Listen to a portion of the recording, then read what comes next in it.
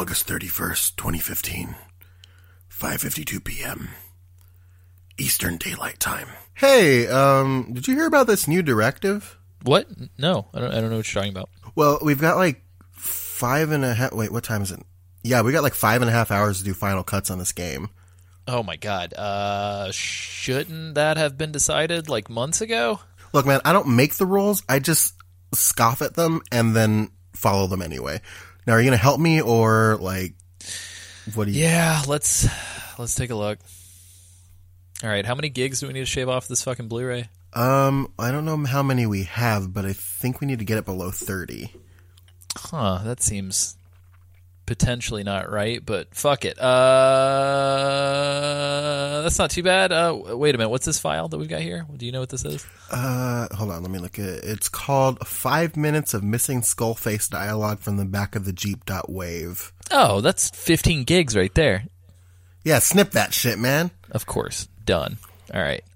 Do we have any unnecessary missions? Like, did the team have a bunch of repeats in here that we can just kind of knock out? Well, there are those weird ones between 30 and 50. Oh, those? No, we have to keep those, no matter what. Oh. Okay. Well, what about these ones? You mean 51 through 70? Yeah. Wait, only delete 52 through 55. The rest are like critical story missions. Okay. Okay, let me command click. Oh, shit. What? I think I just deleted all of them. Fucking what? Just hit fucking Command Z or whatever the button is. Undo. I deleted the recycling bin off my desktop because I don't like clutter. Fucking what? Listen, we got 80 gigs out, so that's something. So, you know, the game ends at mission 30 anyway, right? Like, I think that's right. Fuck it. Let's go ahead and do it before we get yelled at, I guess. All right, let's keep going. Maybe this one. It's like 70 gigs. Oh, you mean, what does it say? Making the parasite make sense .mp4? Yeah, I mean, we don't need to tie that in. We'll just say it's nanomachines, right? And it is gone. Nice. This is going to be easy. Yeah. August 31st, 2015, 11:25 p.m. Eastern Daylight Time. God damn, man, we've been at this for the whole time. We still have so much data to clear. There's got to be something else. Come on, let's keep digging. Clear through here. Oh, wait, I think I got it. What is it? It looks like Kiefer Sutherland Major Dialogue.mp3. Fuck, dude, this thing's like 500 gigs. Oh, get that shit out of here, dude. It's an MP3 anyway. What the fuck? Yeah, why isn't it a wave? Fucking lossless, man. What the fuck are these guys thinking? Anyway. Oh, shit, look it. Oh, my God. Okay, so we're sitting like right where we need to be. This is fucking great. Yeah, 25.1 gigs, man. Love that. Ship it. I've got some leftover Chinese food at home with my goddamn name on it. I'm out. Yeah.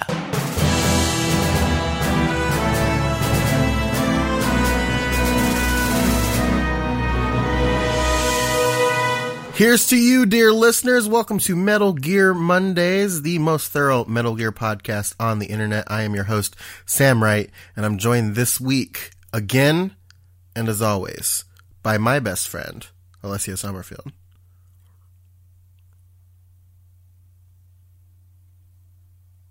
Hello? Hey, everybody. What the fuck just happened? I just had to make sure that you meant it. You know what I mean? I just want to give it space to breathe. That way you can sit in it for a little bit. Yeah, of course I mean that. Hi, Sam. Hi, listeners. Hi. Yeah, this is episode 99 of the podcast, which is fucking nuts. It's the last of the double digits. Last of the double digits. We're moving into triple digit territory, and to celebrate, I'm gonna eat a piece of cheesy bread. Hold on. I'm sponsored by Cheesy Bread this week from Flying Saucer Pizza here in Kirkland, Washington. And I'm going to take a sip of this sparkling blackberry cucumber water from Aldi. Oh, would be some Aldi. So that's what happens when you get into triple digits. You get sponsors. Yeah, you take the you take your belt down a notch, and you just let it all hang out. Mm-hmm. No, I'm just kidding. I'm just talking about things I like. But yeah, so this episode we're going to finish up talking about the main story of I liked your Smash announcer voice there. Thank you. The main story! The main story of Metal Gear Solid 5, The Phantom Pain. And we're going to talk about side ops, and we're going to have a discussion about disassociation and mental illness. It's kind of like how I can love and hate this game simultaneously. Yeah, it's going to be great. So we're going to get into that as soon as we talk about what?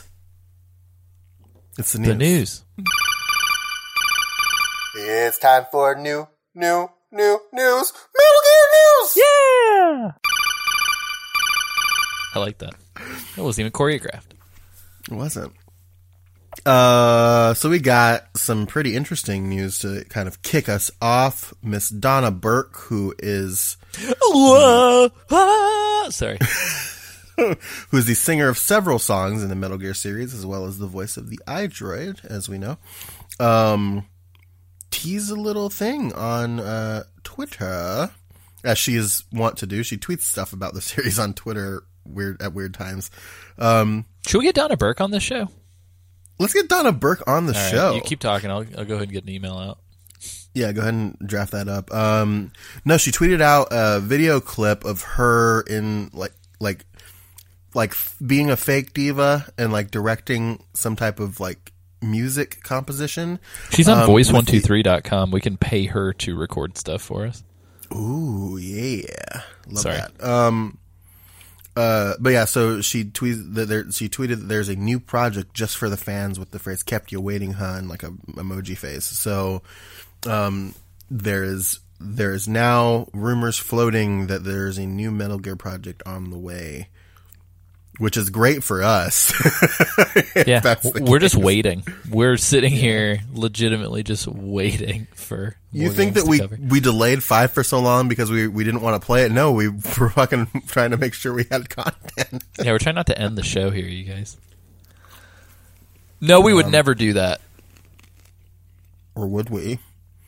No, I think we've got Mr. President. Oh, no. Introducing our next No, I'm kidding.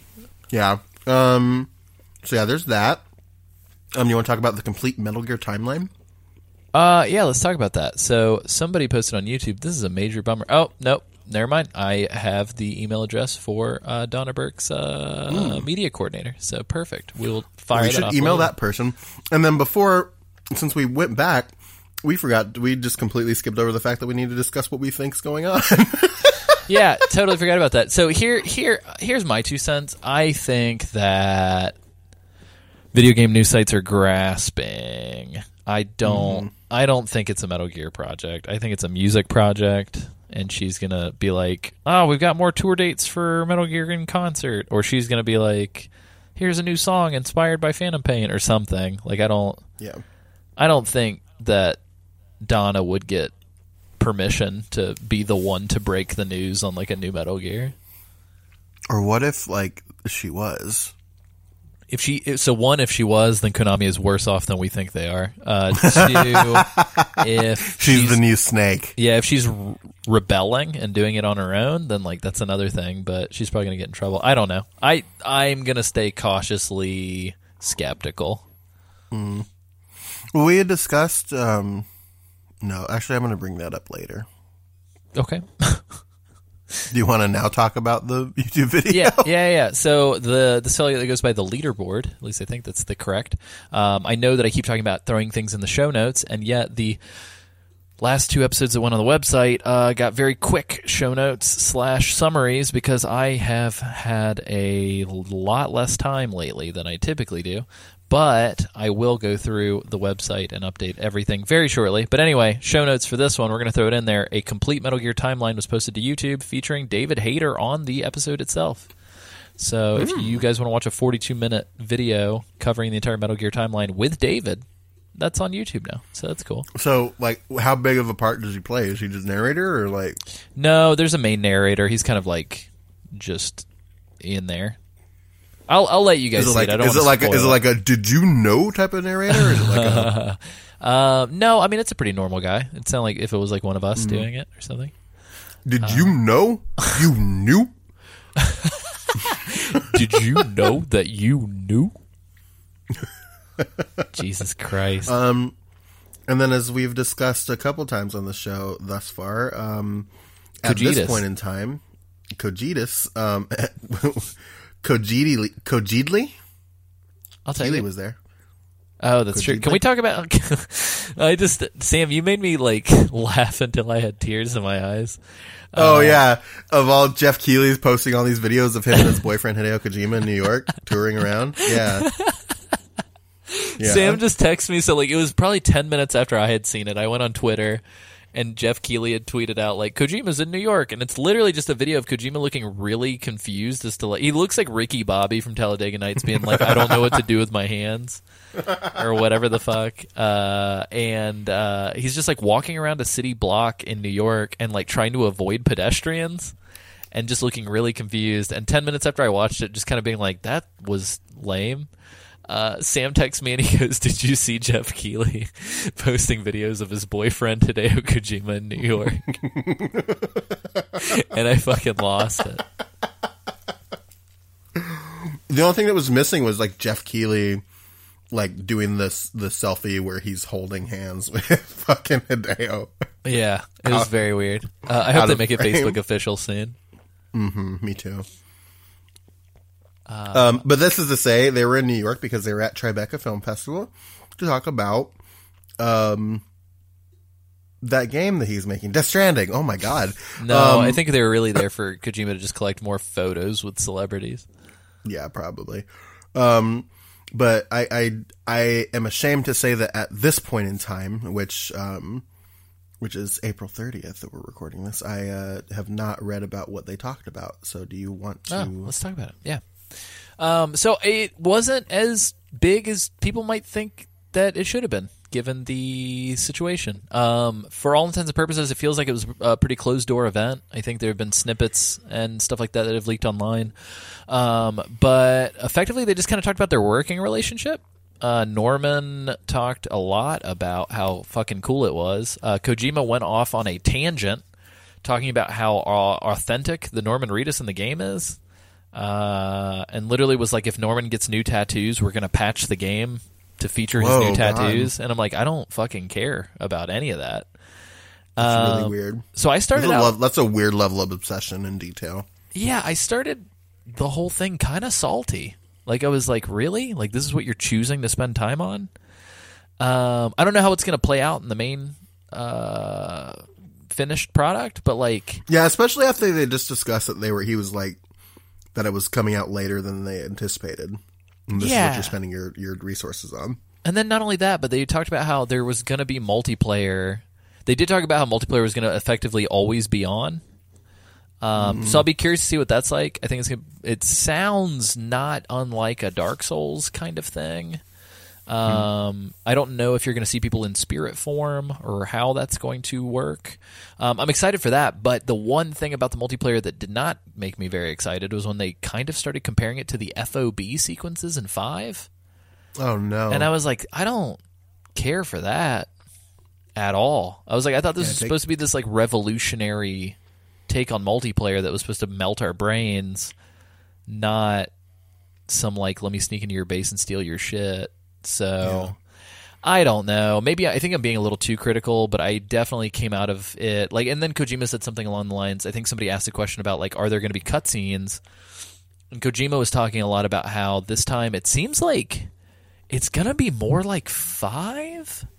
Like he kept making these comments about how there would be story, but that you could choose to engage with the story at your own pace. What? And that kind of made me worry.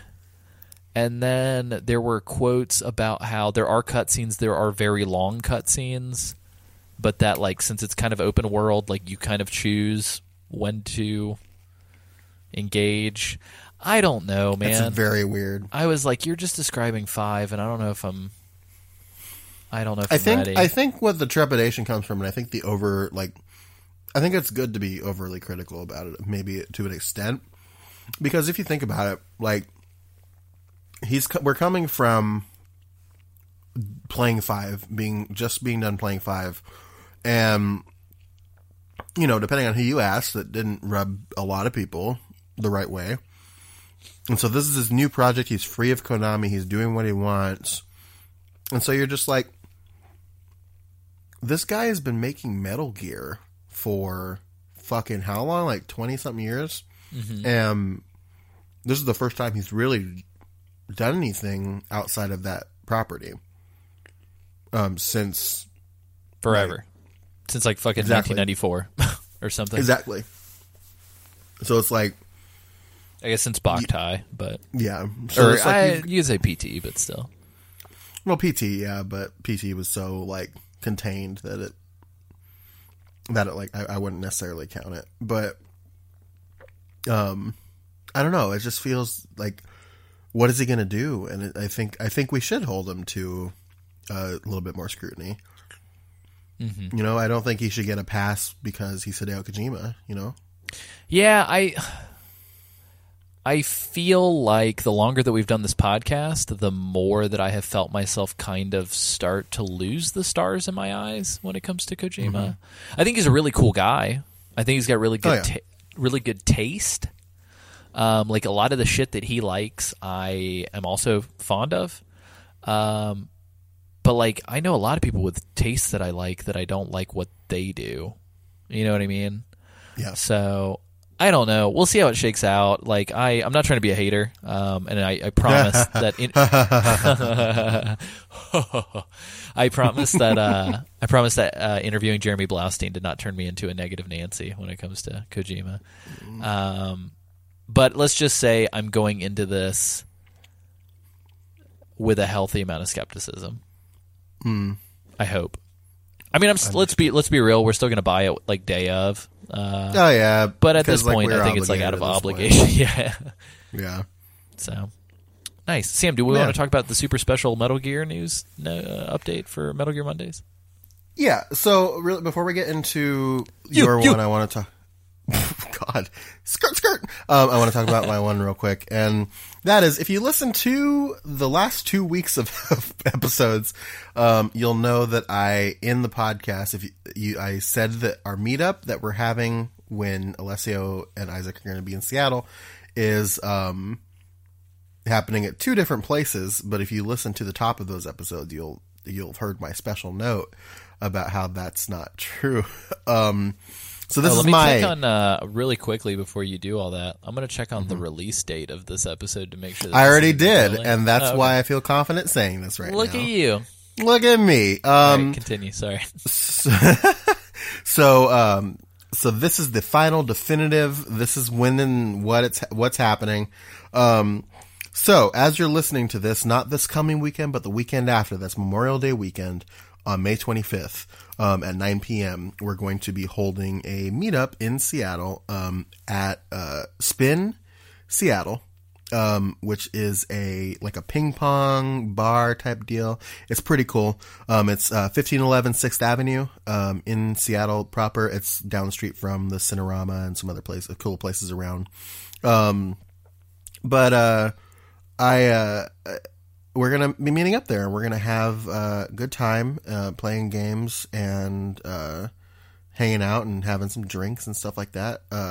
So you should show up and have some fun with us. And I know that a lot of our listeners are like on the eastern side of the country. Or in the central side of the country. Or in the central side of the country. Or in the Canada side of the country. Yeah, I was going to say really quickly, like mad shout out, like 39% of our listeners are from British Columbia now. Yeah. Sweet Christ, you guys. That's crazy. So listen, we went from 0 Canadians to like a lot of Canadians. Yeah. Which BC is Thanks, Terry. Just putting that out there. God thanks, Terry.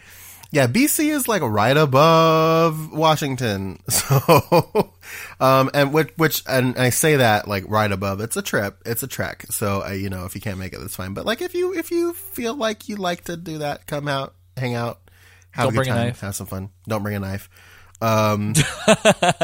Yeah. Have some fun. I can't downplay the pain in my side that I feel when I say don't bring a knife. Yeah, Alessio's got a somewhat rational fear that somebody's gonna stab him in the spleen with a knife. I wish it was in the spleen, because then I'd be like, fuck it, I don't need that. You probably still bleed out if you didn't get taken care of soon enough. Yeah, it's a good thing Seattle has no hospitals. Oh yeah, for sure. You know that classic belief that a classic belief about Seattle. It's got the most famous hospital, Grey's Anatomy, baby. That's not real. Oh, I'm glad that we get to leave that hanging. But yeah, so come hang out. May 25th, 9 p.m. Spin, 6th Avenue. Come have a good time. Dope. Don't bring a knife. Yep, love it. Also, maybe don't bring somebody. So Joshua Wiley, God bless you, left a very funny comment on the Patreon for episode 98. He was like, "Oh man, so now you guys are dodging knives, and you have to make sure people don't bring their genitals in boxes." And then he responded with, "It's not just a box." Oh no!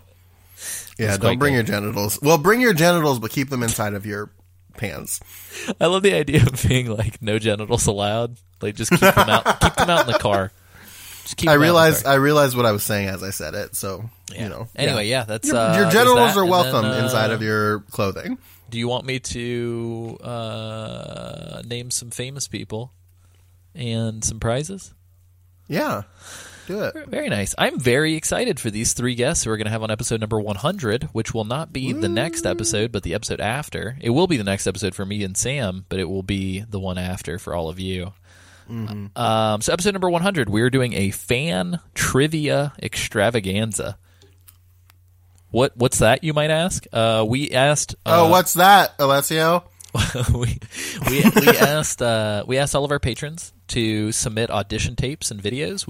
I think we received a little... It was a good number. It was a good number. Yeah. We got some folks, and we picked these three people. There's a lot of different factors, and we settled on these three, and we're really excited to welcome Tori Cortez, Cole Duncan, and Liquid Metal Mike on the show. Very, very excited.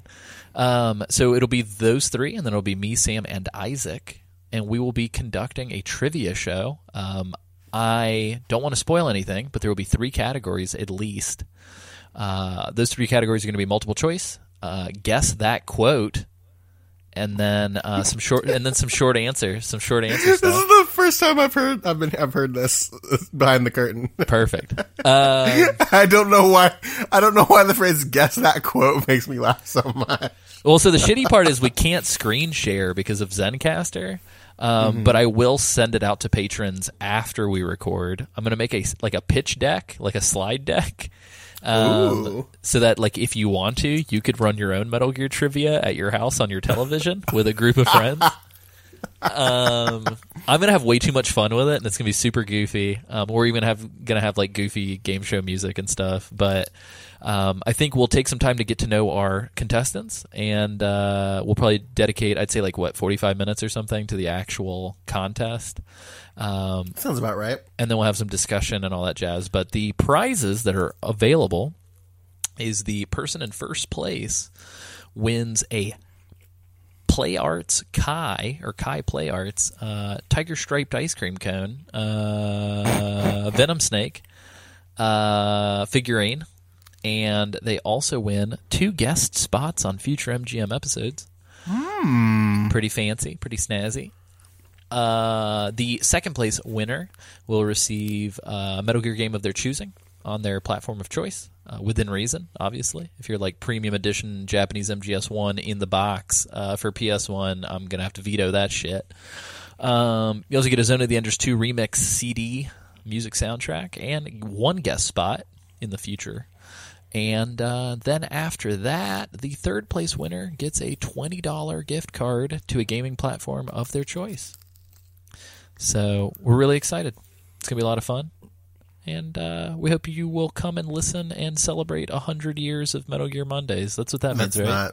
That's not right. 100 years. Metal Gear Mondays, 100yearsforever.com. It's the Metal Gear Monday Centennial Celebration Trivia episode.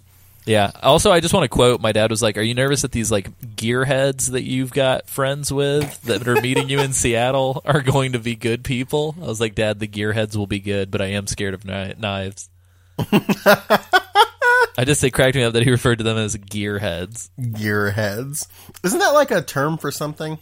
It's like people a drug thing? No, I think gearheads are like people that are into like cars or into like mechanical things. Oh, you mean horse boys? Of course. But yeah. We'll talk about that on Patriot Club. Oh, yeah. Soon to be called Equestrian Club. Yeah, so cool stuff happening. Big things popping, little things stopping. You want to talk about Metal Gear? Let's do it. Let's jump into this shit. Let's wrap it up. Ha-hoo!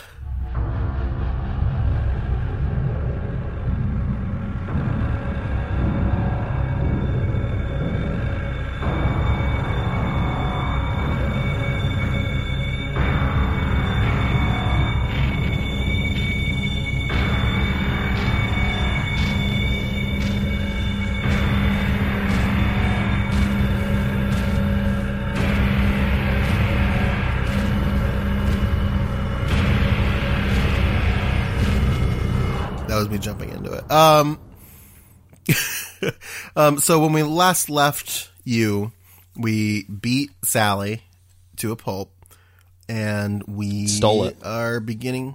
Yes, we are beginning Chapter 2 Race. Weird chapter. And we're beginning. beginning.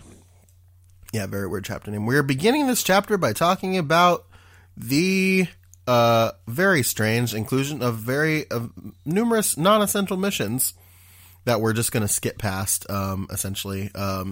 Yeah, I mean, we should definitely talk about like the categorization of them. Yeah. That is, but so there are 50 missions in Metal Gear Solid 5. Only 15 of them matter. Yeah, for real. In Chapter 2.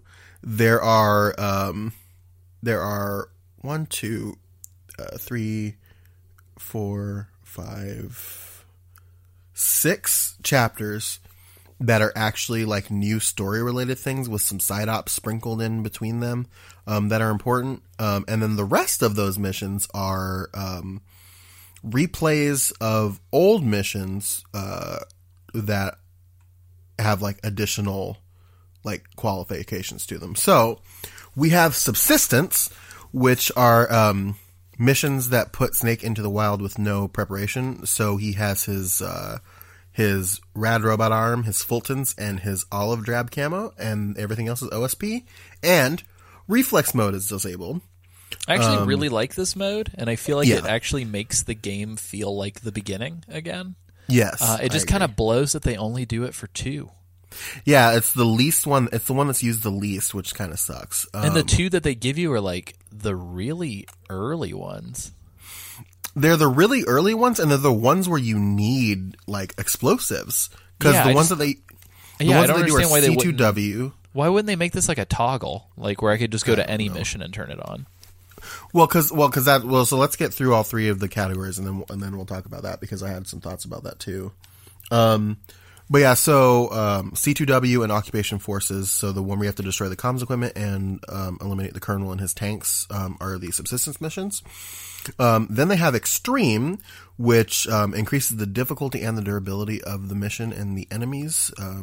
It's just harder, essentially. Yeah, it just makes it a little bit harder. That's Back Up, Back Down, where you have to destroy a bunch of enemy vehicles. Trader's Caravan, where you have to extract the doo-doo butter truck with the skulls. Cloaked in Silence, which is your battle with Quiet. Metallic Archaea, which is the battle with the skulls after you rescue Code Talker, which is rescuing Code Talker, and Sahelanthropus, which is the final battle against Sally, which is mission 30. Most of these are weird. Like the 2 boss battles are kind of weird that they're here. I'm going to be honest with you, because you can still kind of cheese the Quiet one the exact same way. Mm-hmm. And then the Sahelanthropus battle, I don't know anybody who's like, man, I wish this was harder. For real.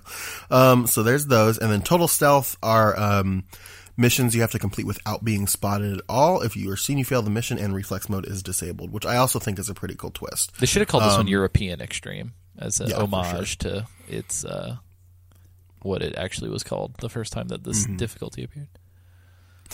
So that's Footprints of Phantoms, which is where you have to eliminate all the walker gears in Africa. Over the Fence, where you have to rescue the engineer that developed Snake's hand. Mountain Dew Pitch Black, which is the one where you have to destroy the oil pumps. It's the first Africa mission. And the War Economy, which is when you have to eliminate the CFA official while the arms dealer is inspecting the airport. And that's basically those. Those are those three categories. That's most of the missions in Chapter 2. It's super weird that CTW is one of the subsistence ones, now that I'm thinking about it, because I'm pretty sure that's the one where you can just straight fucking cheese it from the helicopter. Yeah, for sure. So, like, Absolutely. what? It's so weird. Okay, sorry. Well, because if you think about it too, is like I'm not entirely sure why they didn't just do this like Ground Zeroes, where you play through it once and you can replay it with a different difficulty. Yeah, that would have been great, and it would have added a lot of replay value too. Absolutely, and you can like choose one of these modes for all of the missions, and it would have been great. But you think it's because they didn't want to go through and do that for every mission? Do you think it was probably more work?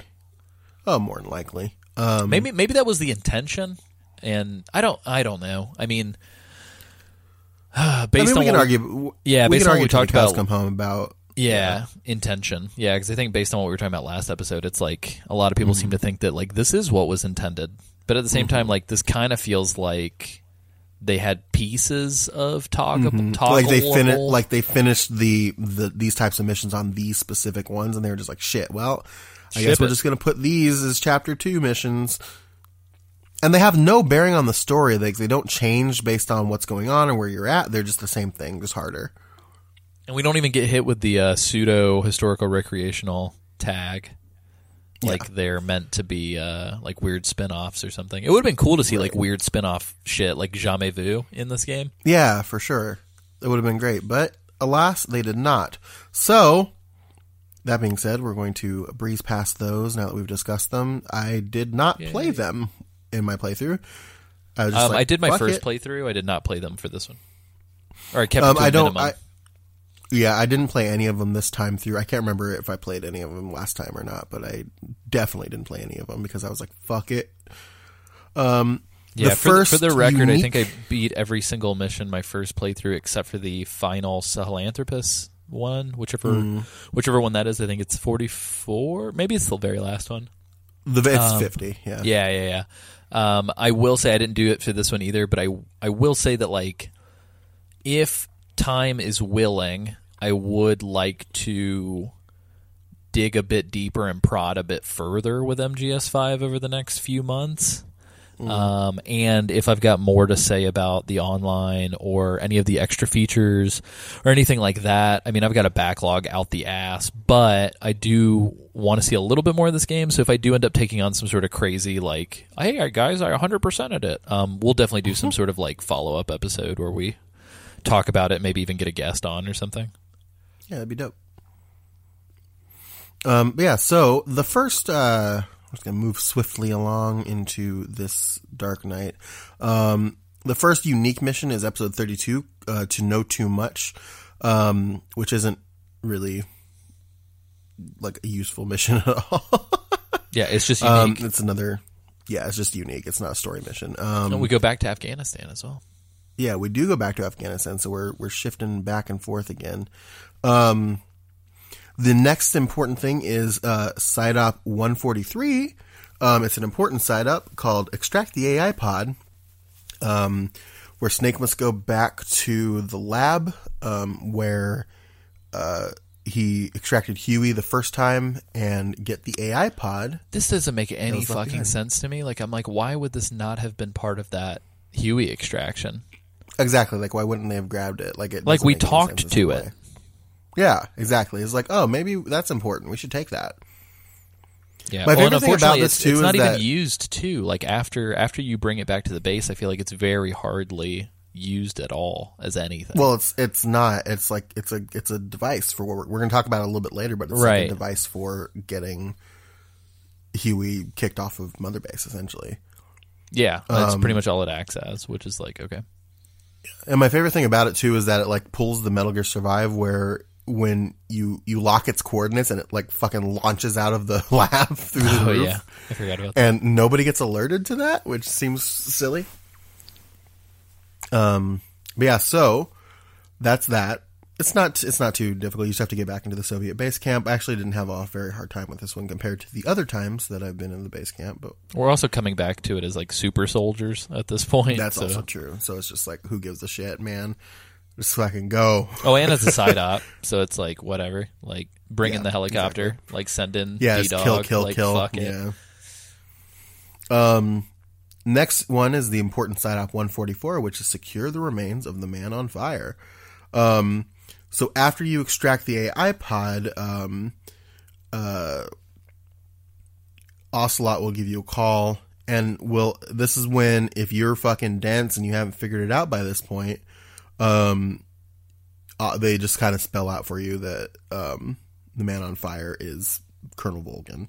So we discussed that already in the past, in like I think probably the first episode of 5. And yeah, his body is just kind of chilling in the middle of a base. I was not a fan of this side op. I feel like it definitely felt like a weird asset thing where they're like, let's just copy and paste this character model into the middle of this base, and like with no rhyme or reason, just all of a sudden it's here and you got to get him. Yeah. And then when you bring it back to the base, they like send it to the like same place where they keep the animals, I'm pretty sure. Mm-hmm. And it's just like so you have no idea if this fucker. You have no idea if this fucker's. Who the fuck knows if he's actually dead? You know what I mean? Why would you even take it? Yeah, it makes no sense. Like, leave him the fuck there. Leave him alone.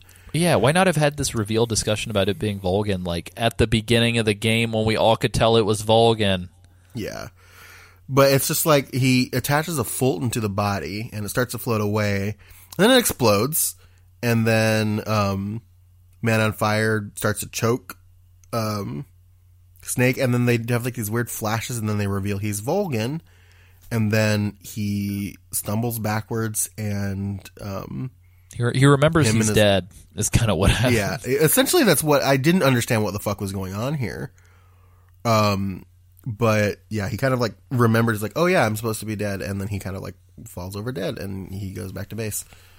Yeah, and we talked about, I know that we talked about it loosely, but like just to put a pin in it, like there are cassette tapes in the game that explain that like I guess there was an airplane carrying Volgin's body in it that happened to be flying by the area. It was either the airplane was carrying the body or the airplane was carrying Psycho Mantis, or both.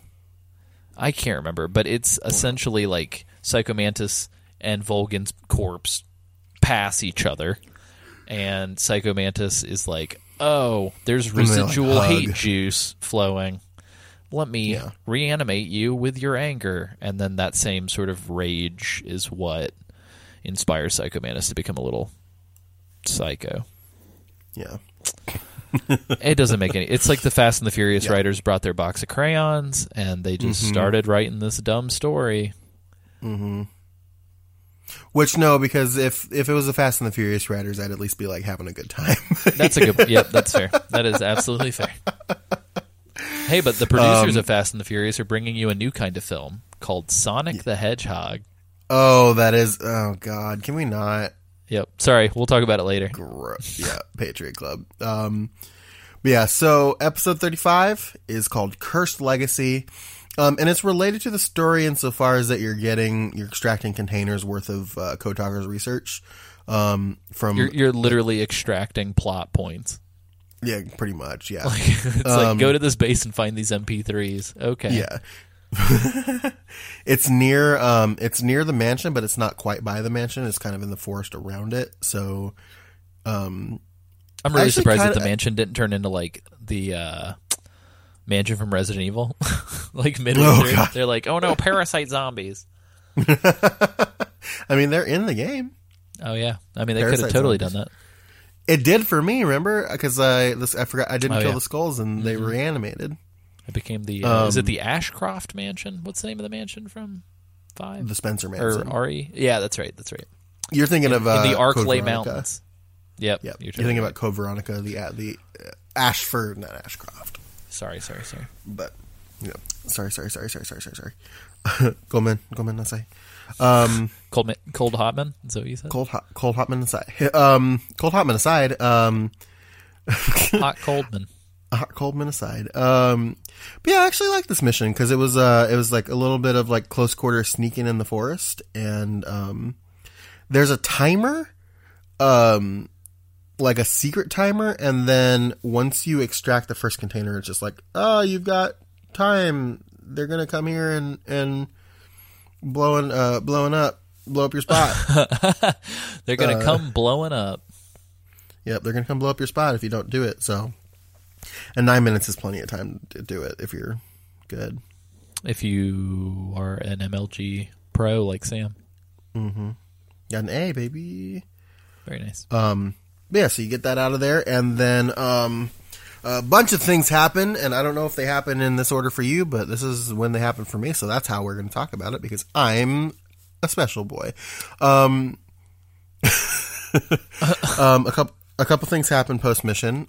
So, number one, you are forced to return to Mother Base, and you stumble across Ocelot trying to keep the kids back from some kind of pit and claiming that some things can't be helped. And then you discover that Shabani's necklace fell into a tank of chlorine disinfectant, which I is... just don't understand why any of this fucking matters.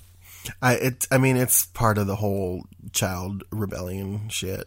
No, I know, but because like it's implied that Eli threw it down there because he's a fucking prick, and like... Yeah, but it's like, I know I said I wanted Metal Gear babies, but I don't think I want it like this. But yeah, so Snake tries to go down and get it, and Kaz is just like, fuck that, you're gonna die, you'll get burned up. And then Quiet jumps down. And they're all like, oh man, maybe she is cool. Yeah. And they think that she's dead, and then she returns with the necklace, and it's like super burned. Boss carries her away, and then the kids are very happy to have the necklace back. Yeah. And then the other thing that happens is that there is a report that the AI pod contained the remains of Dr. Strangelove. Yeah, and I think we mentioned this on a previous episode too, but yeah, somebody stuffed her dead body inside of the AI pod. Mm-hmm. Wonder who could have done that. And this is when they reveal that Strangelove is Otacon's mom. Yeah. I'm fairly certain that the implication is that Skullface put her in there, right? No. I don't think that Huey has the capability of killing. From what I remember listening to on the tape, it was Huey that like locked her in there, or maybe I could be wrong. He did lock her in there. Yeah, that's right. Yeah, and then she just asphyxiated. That's right. Yeah. Apologies. But yeah, it's like you hear her like chastising him from inside, screaming of it. at him to screaming at him to let her out. Yeah. But yeah, so Huey reveals that she was doing AI research with him. And he claimed that Skullface killed her after they had an argument about AI controlled Metal Gear. Huey claims that he asked Skullface not to take her, and then Huey put her in the pod to hide her, I think is what the implication was. And then after Ocelot like puts pressure on him, he changes his tune and revealed that she killed herself by climbing in there on her own and suffocating. And then Ocelot's like, she had surgical scars from before her death. And then Huey reveals that they had a child named Hal, and that he never got a chance to see his face before they took him away. And then more crazy stuff happens where it's revealed that an MRI on Quiet after her injury shows that she was infected with the vocal cord parasite. Oh, man. Mm-hmm. Could it be that secret, mysterious third English strain? Oh, who knows? We don't know. But yeah, so Snake comes to the room 101 where all the torture happens. Which I'm pretty positive Room 101 is a 1984, like George Orwell reference. I'm pretty sure that's where the protagonist gets tortured. Yeah, I think it might be. But yeah, he is electrocuting Quiet to get her to talk, and I don't get this at all. Like if they did the MRI and they discovered she had the parasites, why would they want her to talk? Exactly. Yeah, I really don't understand the logic here at all. Yeah, because it doesn't make any fucking sense. None of it does. Action figures, go. It really does feel like the plot is a kid controlling a bunch of action figures and us hearing about it. He's like, "None the bad man beat up the big boy." And it's like, okay, cool. You have fun with that. But yeah, so Kaz reveals that Quiet was the one that was sent to the hospital in Cyprus to kill Snake. And Kaz asks if Skullface was the one that sent her, and when she doesn't talk, she's splashed with salt water, and that doesn't agree with her. She's a slug. That's what we discovered. Yeah. She's secretly a shape-shifting slug. She's a snail. Spirals. Oh no! Don't say that. But yeah, Kotaker's like, she'll die, and Ocelot pours some fresh water on her to get the salt off her, and he tells Kaz that they're wasting their time trying to torture her, and that she's not here to kill anyone, and that she's in love with the legend. What is that a reference to? You think Ocelot's talking about his own dick? Probably. The gun who legend masturbates in the first Metal Gear Solid. But yeah, so it actually gets a little intense because Kaz is like, how can you be so sure? She might be a spy. And also it's like, what about if I'm a spy? Or you? And Boss is just like, stop, let her go, cuts her free. Classic walks Ocelot. away. Yeah. Ocelot's like, what if I'm a spy? Or you? Or secretly me 5 times with secret organization. Yeah, pretty much. Ocelot's sucking an Enigma, dude. I don't understand him. Like, he goes through a lot of shit to like. I don't think Kojima understands him either. I don't think he goes from this to MGS4 Ocelot. How does that? Yeah. Everybody. So in our Discord, if you're a patron, $1 a month, in our Discord, a lot of people talk about how the jump from MGS3 Ocelot to this Ocelot is insane. To me, the jump from this Ocelot to MGS4 Ocelot is the most insane. Like, that's the one that doesn't track for me at all. Well, it does if you think about, you have to jump from this one to MGS1 Ocelot first. Right. I think that's the jump that's the craziest, is this to MGS1. Because it is a lot more time. He's had a chance to get older. He's had a chance to lose his mind a little bit. Yeah, he's gotten a little senile. He likes a little bit of shuffleboard. He shoots people with his revolver if he loses at shuffleboard. So, he's got a lot going for him, And then he was in the retirement home, and his best friend, Liquid, was like, "Oh, Ocelot, I need you to help me take over a compound." He's like, "Yes, I'll do this. I'm not Troy Baker anymore. I'm Patrick Zimmerman." Yeah, exactly. And then Liquid's like, "Well, we can only be Troy once in our lives." And then they both go, I think that's how that went, right? Yeah, that's exactly how that went. Yep. Okay. Cool. Good. Glad we got through that. Moving on. Let's talk. Yeah. So after everybody leaves, Jesus. After everybody leaves the room 101, Cody rolls up to her and asks her in Navajo if she understands him, and she answers in the affirmative. She actually speaks.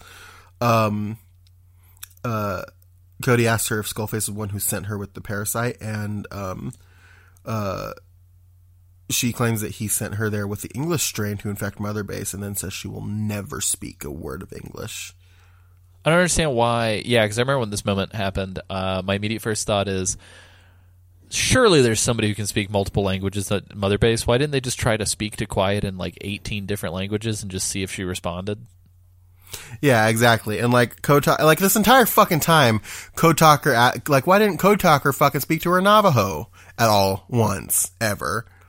Yeah, again, I think I'm not being a hater to be a hater. I truly believe that there are instances many times over in this game where the characters' motivations legitimately make zero sense. Mm-hmm. And I'm not even saying like, oh, well, let's say you just don't understand. These people are in the espionage community. They speak very little, and they don't want to show all their cards. Like, I get it. But why? Here. And like this. Like, why not? Like, I don't understand. Like, why are they torturing her? Ocelot, I know, can speak different languages. I just don't, like, what the fuck? Like, it just feels like nobody's doing their due diligence. It feels like a bad DM doing a bad Dungeons and Dragons game. It's just like, oh, it doesn't fit the story. Ignore it. And it's like, okay. Like, it's like me DMing. Like, I'm real garbage, and I will admit that. Yeah. And that's what this feels like. It just feels like a half-assed story that's being told on the spot, and I don't understand. I don't get it. Sorry, I know that this is like hour 9 of us repeating this exact same thing. It's fine. We have to say it at least once an episode. You want to talk about Quiet again and why her being in a bikini is gross. Let's do it right now. Yeah. But yeah, put her in a power suit, goddammit. Put her in a power suit. Get her in that power armor. You have a settlement that needs your help. The next mission is real quick, I want to put this out there. I really hope that in Death Stranding they're like, Norman Reedus has a special virus. He has to breathe out of his penis. Yes. We gotta keep that dick out at all times. Is that not how you breathe? And Kojima's like, oh no, it'll make sense in the narrative.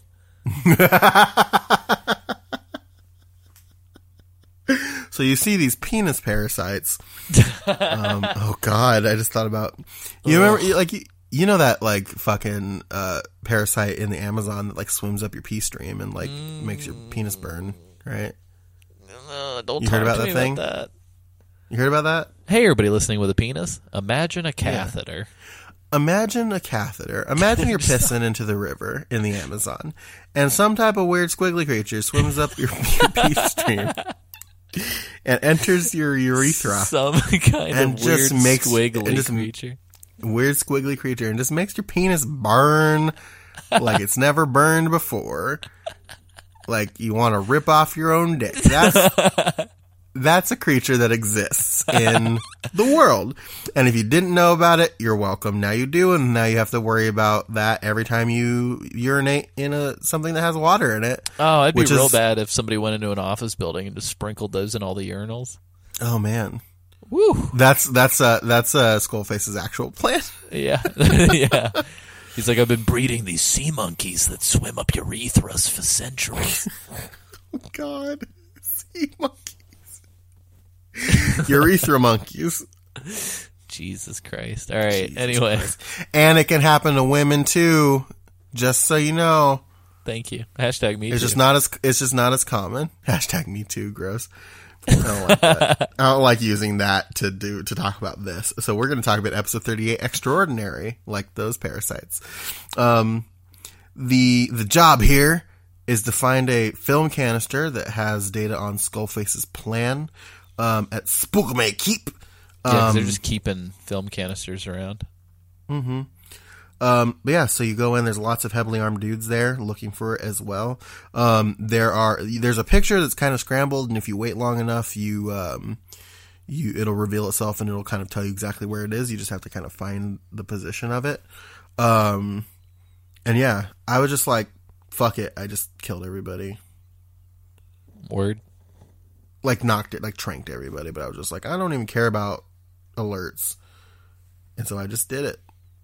Dope. And yeah, grabbed the canister and ran for it. Yeah, a lot of reuse of environments happening as well. Mm-hmm. This whole back half. Lots of.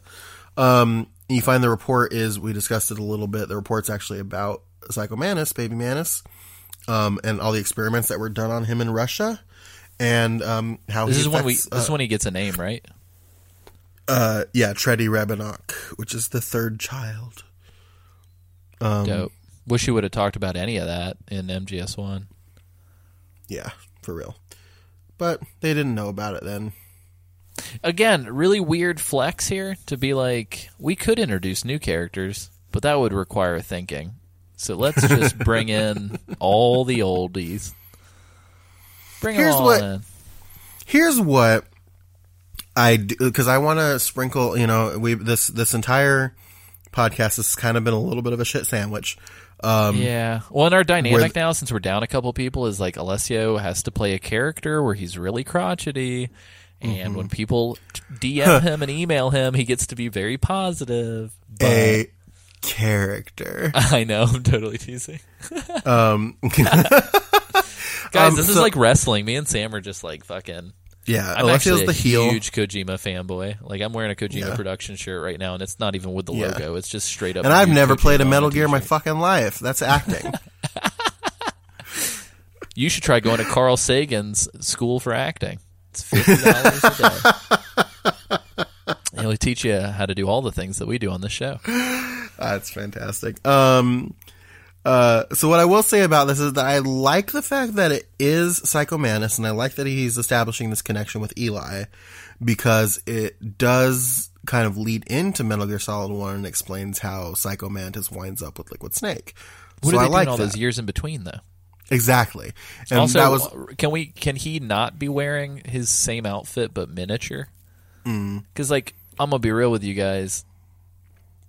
Like, I kind of feel like it would make more sense for him to own more than one outfit in his lifetime. Even Eli got new threads. Like, come on. He did.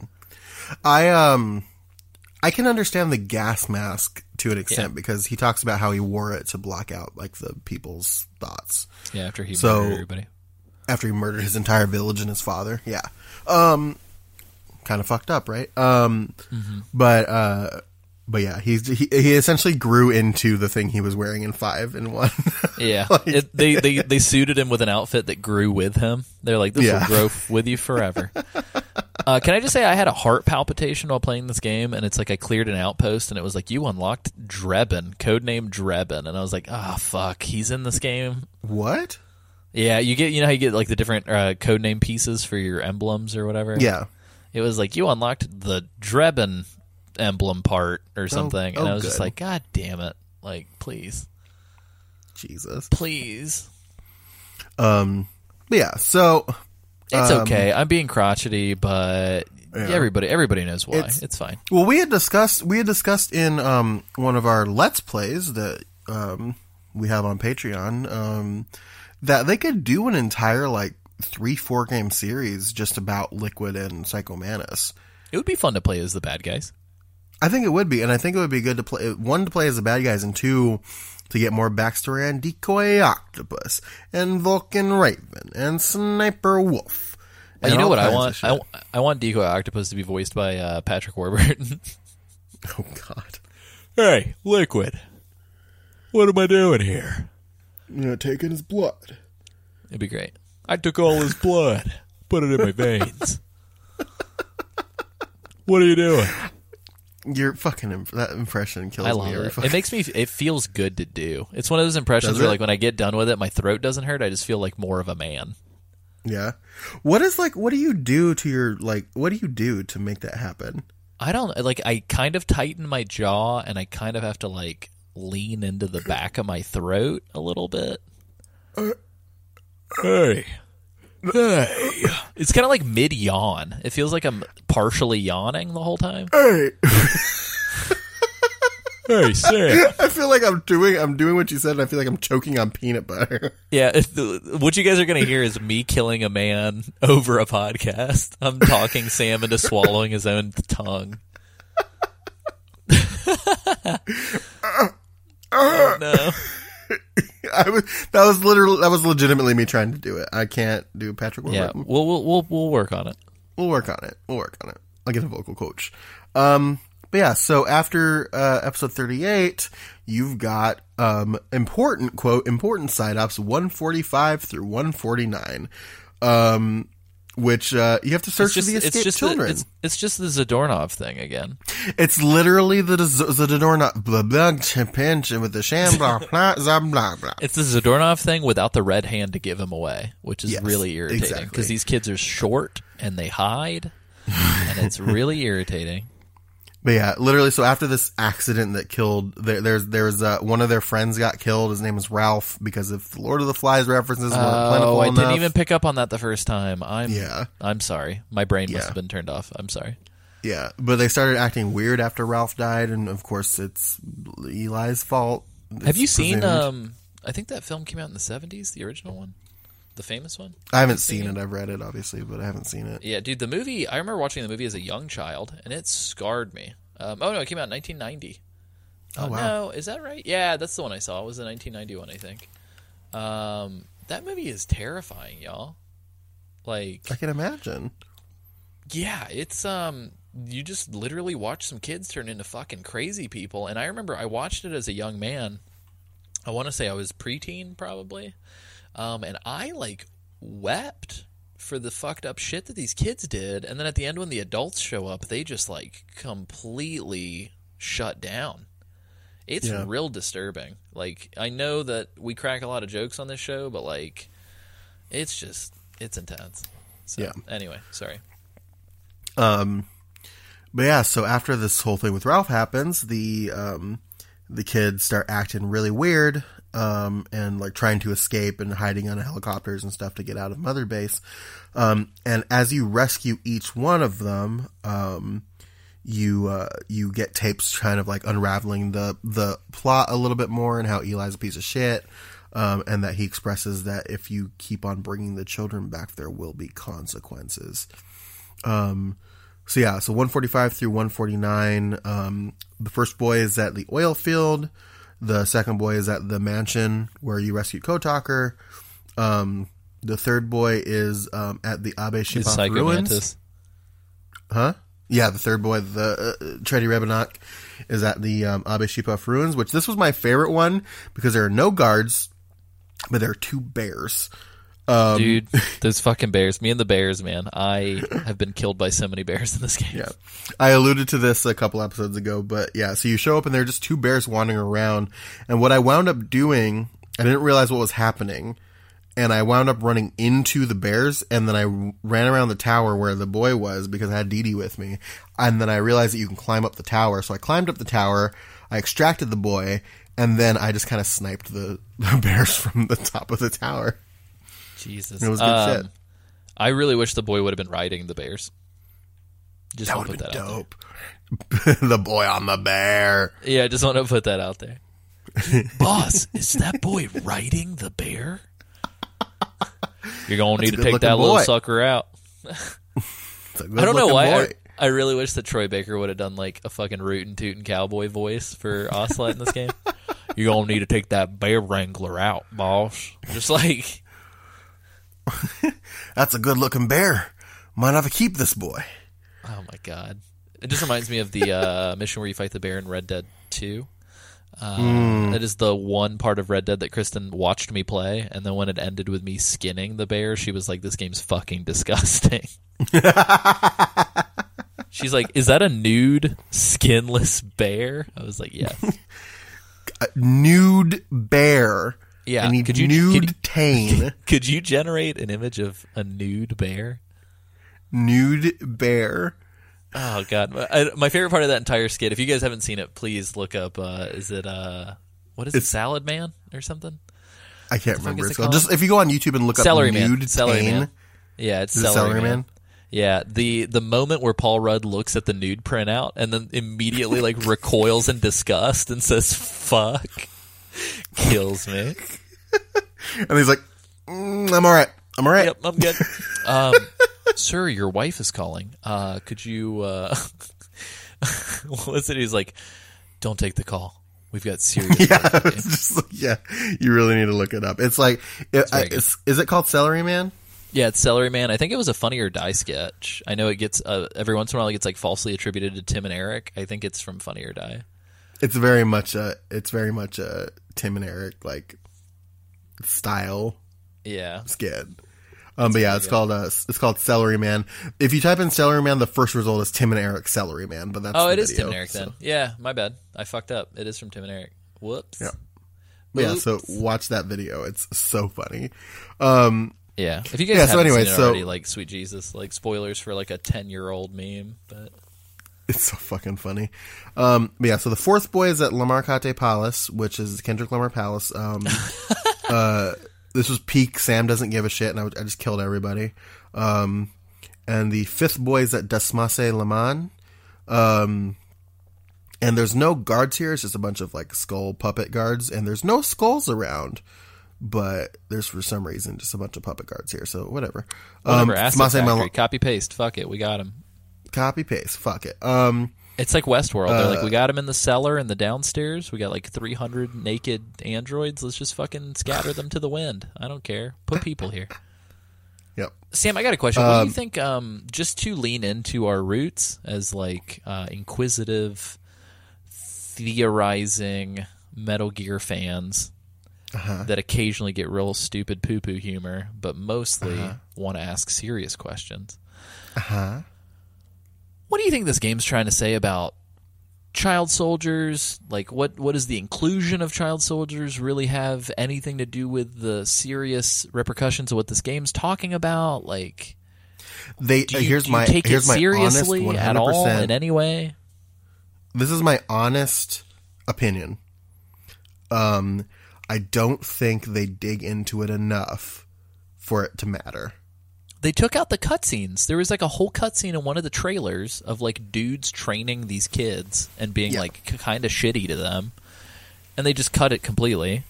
Yeah. And I feel like Kojima was really talking about how they were going to talk about some taboo shit and that it was going to get intense. And it's like the most taboo fucked up thing was the sexual assault in Ground Zeroes, and then they never touched anything. Yeah. Which, and like the whole thing of it is, it's just like, we had talked about it in another previous episode, but it's just like, this game tries to do so many different story threads, and it just doesn't tie any of them up properly. So when I and like anything that could have been, they cut. So it's just like, I struggle. Oh, excuse me. God, I struggle to like buy into the take that the game was finished and shipped as intended, because it just can't have been. Yeah, it feels like there are a lot of really, really interesting ideas. It feels like, go see our Patriot Club episode on Us. Yeah, you referenced that last episode too. It's just like, yeah, it's again, it just feels like there's lots of elements, and they're all good ideas on paper, but you try to do too much and it just doesn't work. If they could have linked Skullface to like abducting and training kids, I think it could have been cooler. Like, not cool, like cooler's fucked up because like it's not cool to do bad things to kids, but I think if the goal was to make us truly hate Skullface, why not just pin all this fucked up shit on him? Yeah. You know what I mean? Unless you're trying to make some big commentary about how war ruins people even at a young age and fucks with them, but like you're not even talking about the real political, like if I was from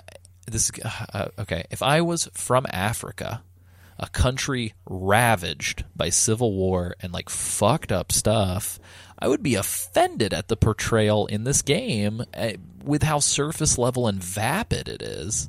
Mm-hmm. It's just like, dude, if you're gonna even touch that content, you better be prepared to say something about it or take a stance. And it just doesn't. It doesn't say anything. That's the problem. It's doing it for the sake of it. It doesn't even do the fucked up, like, kind of mean-spirited South Park thing where it's like, hey, hardcore people on this side and hardcore people on the other side, they're both dumb. Like, I think that's a really kind of dumb thing that South Park does, where it's like, everyone's fucked up. Like, okay, like GTA does the same thing. Like, everybody's fucked up. That doesn't add anything to the conversation, but at least they take a stance. This game doesn't even fucking take a stance. Like, it's just like, here's a thing. Bye. Yeah, exactly. So that's my answer. It's just like it doesn't do enough with it for me to really have an opinion on whether or not it's just kind of like there.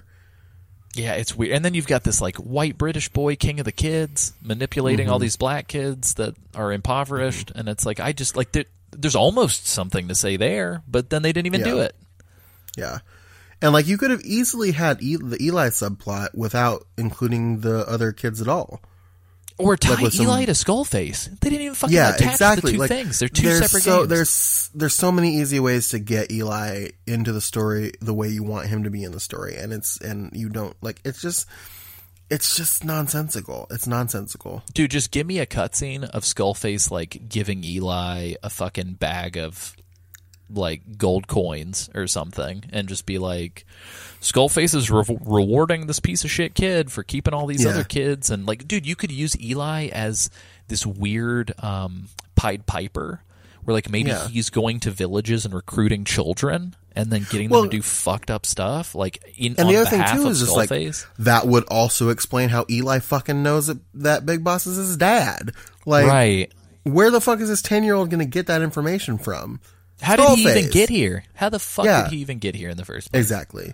So it's just like, it's just like there are so many questions about it, and it could have been very easily made incredible, and they just didn't do any of it. And they just decided to do a half-assed like message, you know what I mean? Right. Just stick 6 people in a fucking room for 2 weeks, have them come up with ways to connect all this shit, and then like stick the plot ideas into the game. Like, what are you doing? Literally, all you need to do is just take your main points and just put and just do like fucking conspiracy theory threads in between each point, and just like, here's where this connects, and here's where like connect it, do it, make it important, connect it. To play devil's advocate, let me throw this out there. Do you think that there was some greater intention that we are not seeing, or that we're choosing not to consider? I don't think so. Here's my other honest answer is that I think that there was a greater intention. It just didn't get finished. I mean, to me, that is literally the only explanation for how haphazardly put together this stuff is. Mm-hmm. It's just like I refuse. Like, I got a lot of respect for like people like Nitroid and other people who have this take, but it's just like this game was not finished. Like, the controversy prevented it from being legitimately finished in a way that is to be satisfactory. Yeah, and I mean, if the goal was for it to feel unsatisfactory, like even if that was the goal, you still end up with an unsatisfactory game. So like, what the fuck is the point? Yeah, exactly. Do you know what I mean? Like, if you're like, I don't know, like if you, hey Sam, come try this cake. Oh, this tastes like shit. Perfect. I wanted it to taste like shit. Like, it's like, what? Like, why? Like, who does that help? Like, who's that for? Yeah, which or the exact same thing. It's like, here, Sam, try this cake. It tastes like shit. It's like, oh, sorry, I didn't have enough time to make it properly. Sorry, like, I put salt instead of sugar. My bad. You're getting the same result. It's just like one of them is intentional and one of them is like because you were rushed through it, and the controversy and all the stuff with Kojima points in that direction. So it's just it. Yeah, it's like if you're a 5-star chef, there's a lot of like. If you're Gordon Ramsay and you fuck up a meal, people are gonna say, "Wait a minute, he didn't fuck that meal up. He intended to fuck it up on purpose so that we could learn a lesson." And it's like, no, Gordon Ramsay just sometimes fucks up a meal, you guys. Yeah, and it's okay to admit that. Yeah, but and I don't know. It's very weird. The whole thing. I think. Yeah, so the answer is yes, I think there was a bigger message. I just don't think it made it into the fucking game. Mm-hmm. So nice. Well, cool. I'm glad that we camped out and talked about some of that stuff, because I think we've got plenty to talk about on the back half. But I think I just wanted to make sure that we pleased the longtime listeners and finally had a good old fashioned conundrum in the middle of an episode. We haven't had a good conundrum here in a while on Metal Gear Mondays, and I just wanted to... This episode's brought to you by the letter C. Conundrum. Can you explain to me how you do that voice? What are you doing with your mouth and your head?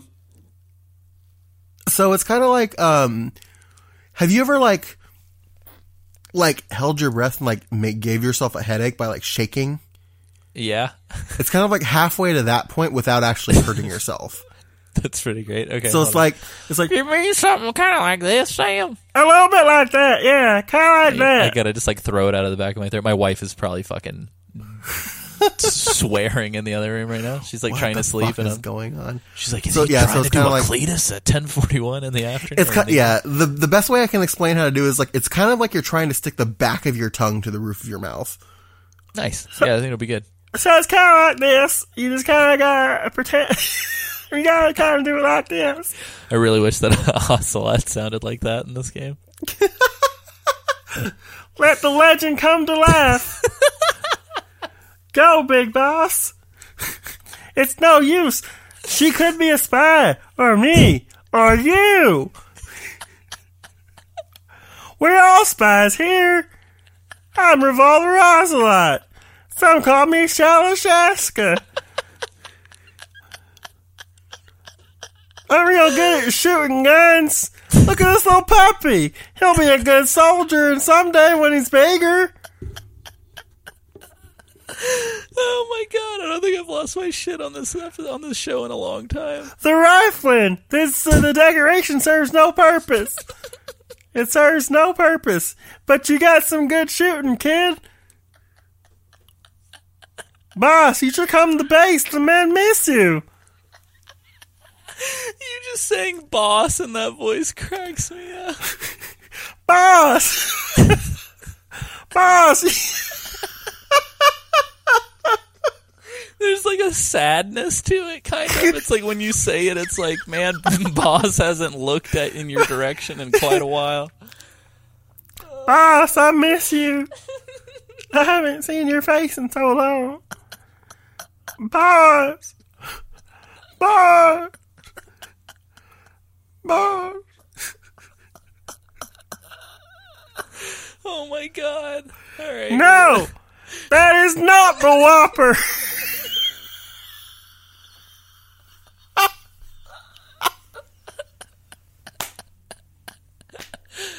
Oh my god. Oh, should I just do the rest of the episode with that voice? No, please don't. I don't think my lungs could handle it. Oh my god. Anyway. Holy shit. That was therapeutic. Thanks, Sam. My face hurts from smiling.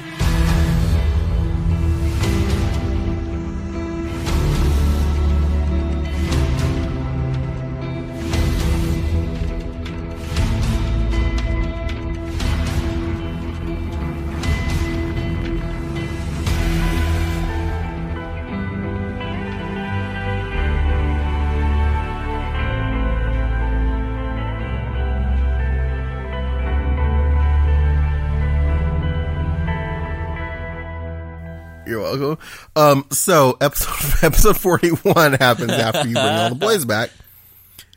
And episode 41 is Proxy War Without End.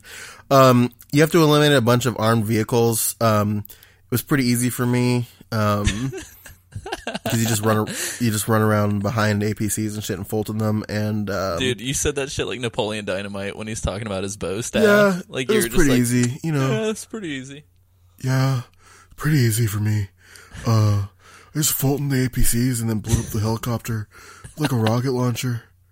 But it's essentially like there's no story like ties for this one either, but it's mostly a buffer mission between the last side up where you rescue the fifth boy and the events at like that come as a result of that. Because when you get back from this mission, you find out that Eli's been fucking planning an armed uprising on Mother Base and you have to go back to Mother Base ASAP. And so Snake comes back to Mother Base and is watching Eli through the window of the interrogation room. And Eli demands to see Snake, and Ocelot lies and says that he's not here. Eli says that the kids all wanted to go home because they all had somebody that they wanted to kill. And as he says this, the base kind of starts to shake a little bit. And Eli goes that he told them that there would be consequences. And then the fucking walls of Room 101 explode, and Eli kicks back from the table, and you realize that Mantis has helped Eli, which all this foreshadowing, of course you knew something was going to happen with it, helps Eli steal Sally, jumps in the cockpit of Sally, and then yells at Big Boss, says, "Goodbye, father, I don't need you anymore."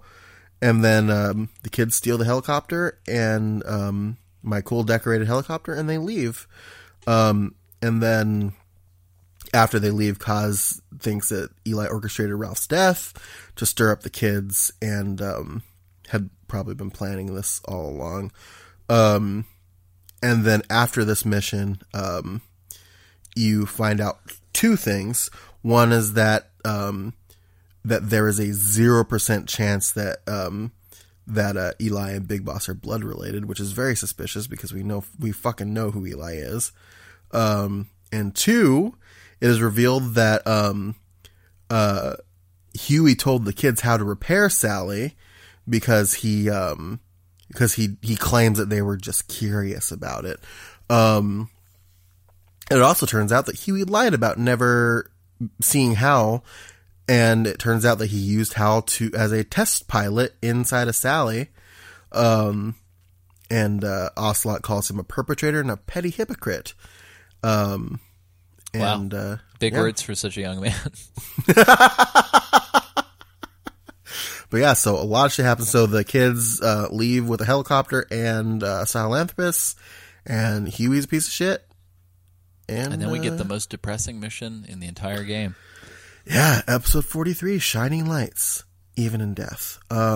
This Hold on, fucked, I need a, yeah, it's pretty fucked, and I'm glad it's here because I definitely need to expunge your Let the Legend Ride voice. Oh! Maybe if I talk about this mission with this voice, it won't be so bad. Please. Boss! No. Let me see if I can do this. I'm going to do one more impression for this episode number. So let me try it. Shining lights, even in death. Oh, is that Meatwad? Hey man, what are you doing? Come on, man, take the meat breads. Come on, buddy. Come on, little friend. What's going on? What's going on? Little friend, what are you doing? Come on. Oh my god. Not in the eyes of the church. Sorry. So, one fun fact about that voice that I was doing, by the way. Is it like a step if you away lower, from Meatwad? No, if you lower the pitch of it, it's Ray Romano. Oh, I could do a Ray Deborah! Romano. Yeah, Deborah! I can definitely do that. Okay. Deborah! So pitch up Ray Romano. Okay. Yeah. I like that. Okay, It's yeah, me, Ray. But yeah, so, very serious mission, Shining Lights Even in Death. Oh, and there's a very good video about this. I believe there's a chance it might not be, but I believe it's Python Selkin. Again, please look at the show notes on the website eventually. There's a really good in-depth video explaining that there's like weird audio discrepancies in the background, and there are snippets of the sound in the final cutscene of this mission that sort of allude to there being some weirder shit going on here. The theory is way cooler than what we actually get here, but it does give you a little bit of insight into maybe how the parasites work, or potentially even raising the question, are the parasites affecting Venom Snake in a weird way? So anyway, I would urge everybody to go check that out if you have yet to. But yeah, interesting mission. But yeah, so you get a call that another vocal cord parasite is broken out of Mother Base, and Snake's got to figure out what happened, because I guess now these guys are zombies, which is cool. And the Wolbachia don't have an effect on them, and that a new strain may have been brought to Mother Base by a potential spy. But yeah, so as Snake approaches, you land on the medical platform, and as he approaches the entrance, you hear a transmission that says, "It all makes sense now, I win," which is very weird. And Snake has to find this guy. And Snake mentions that as he's entering with his mask, he can smell something that smells like ripe fruit. And Kaz mentions that the men that got sent in to investigate reported similar smells. So yeah, you kind of make your way up to the top of the building, the platform, and you're just walking past a bunch of like crazy sick people, and it's very eerie and very creepy. And it gets creepier. And it just keeps on getting creepier. And as you proceed, you discover that some data was faxed out, and yeah, that's weird. It's a weird thing to hear about. Yeah, and that this may be a mutation of the virus because even those who barely spoke became symptomatic, which is not normal.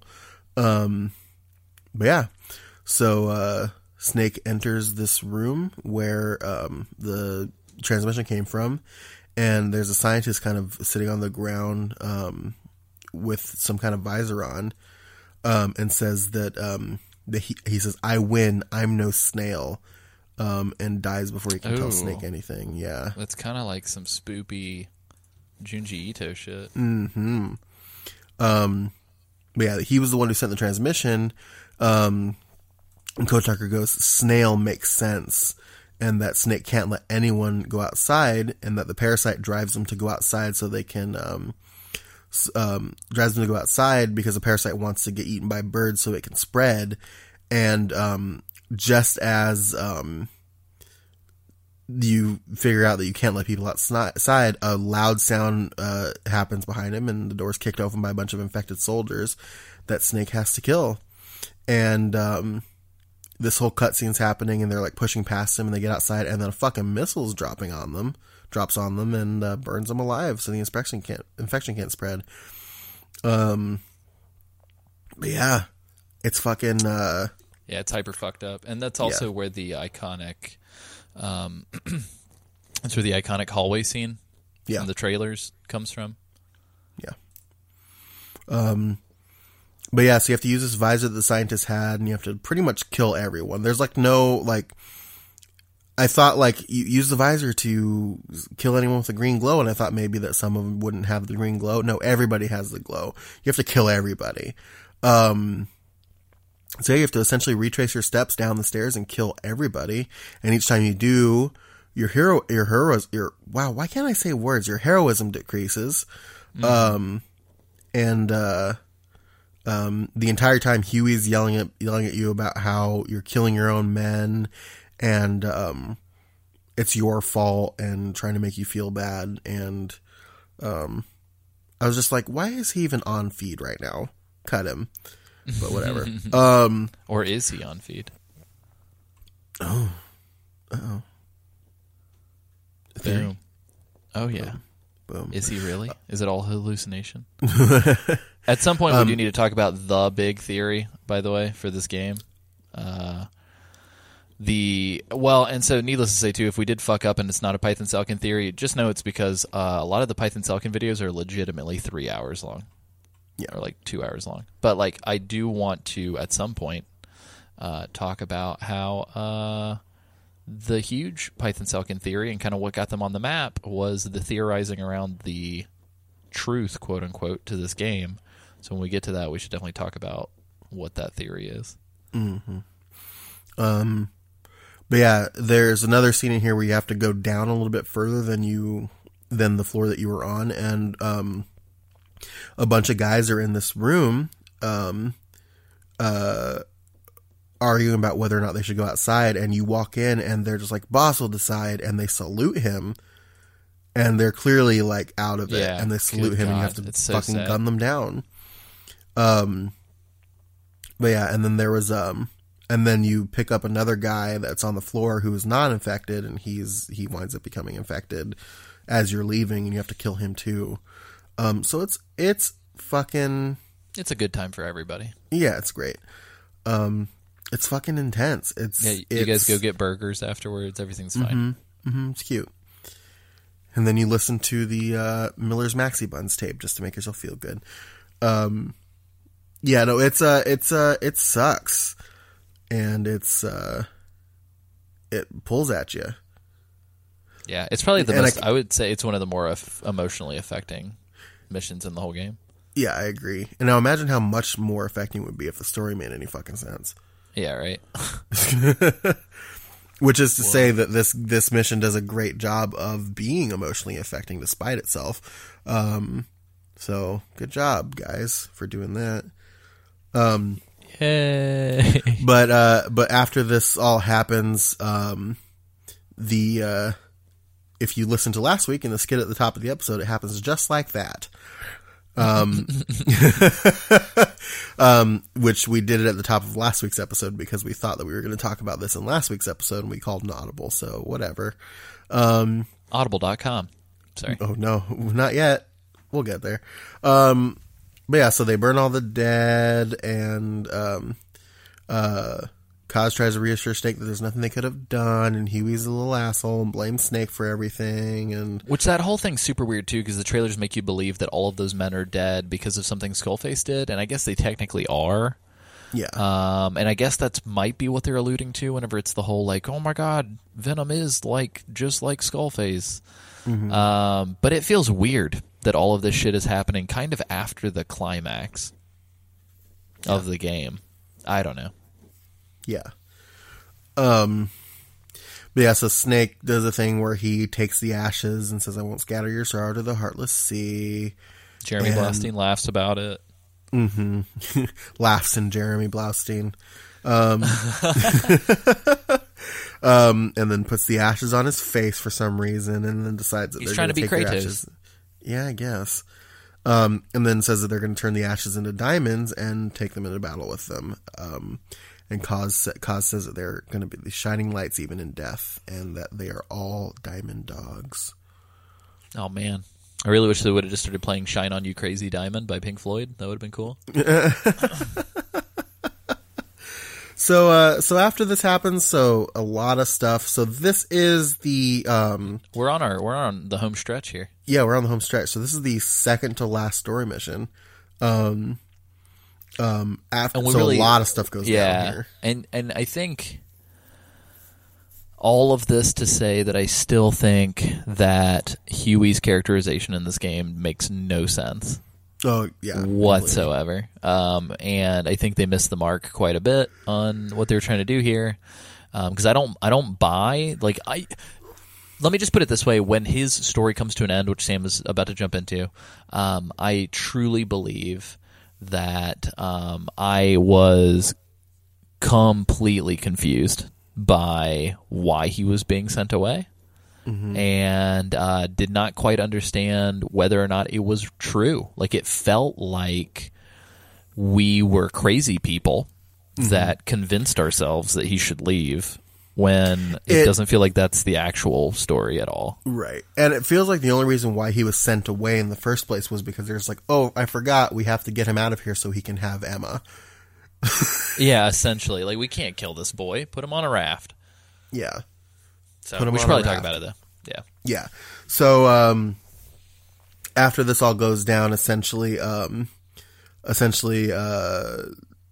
the reason why these parasites mutated is because there was some outside interference with some radiation. And the researchers were using x-rays to monitor the parasites regularly, since even though they can't reproduce, they don't leave the body. And they need the warmth. Yeah, they need the warmth. But the equipment was also emitting beta rays, even though beta rays aren't necessary, and that a beta ray emitter was added to trigger a mutation. And because it was retrofitted onto the machine, the shielding wasn't adequate to cause the rays to leak, and the order for the beta ray addition came from Huey. And Huey's just adamant that it wasn't him, and he thinks it's ridiculous.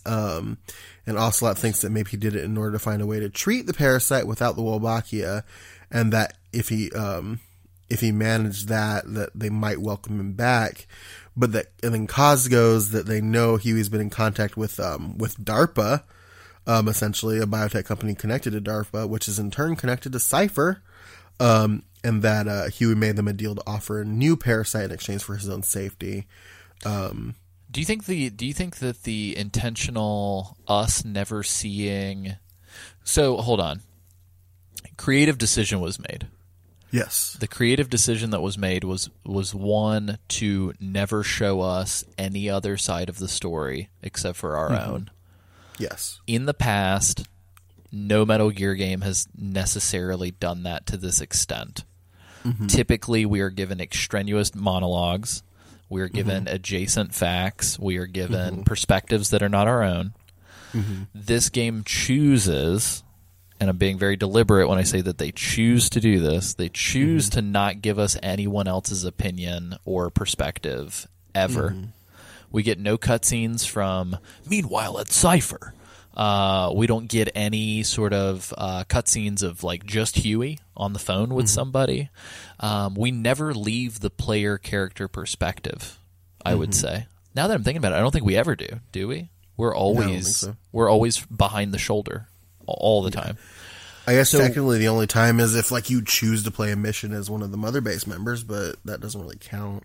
Yeah, well, even if you do that, I think the message that kind of sends is that like anybody could be this person, which is kind of part of the main theming. But I say all of that just to illustrate a point that like maybe there is something headier going on, or at least the seeds of something headier, which is like left to your own weird conspiratorial, psychotic revenge, insanity devices in your own little echo chamber.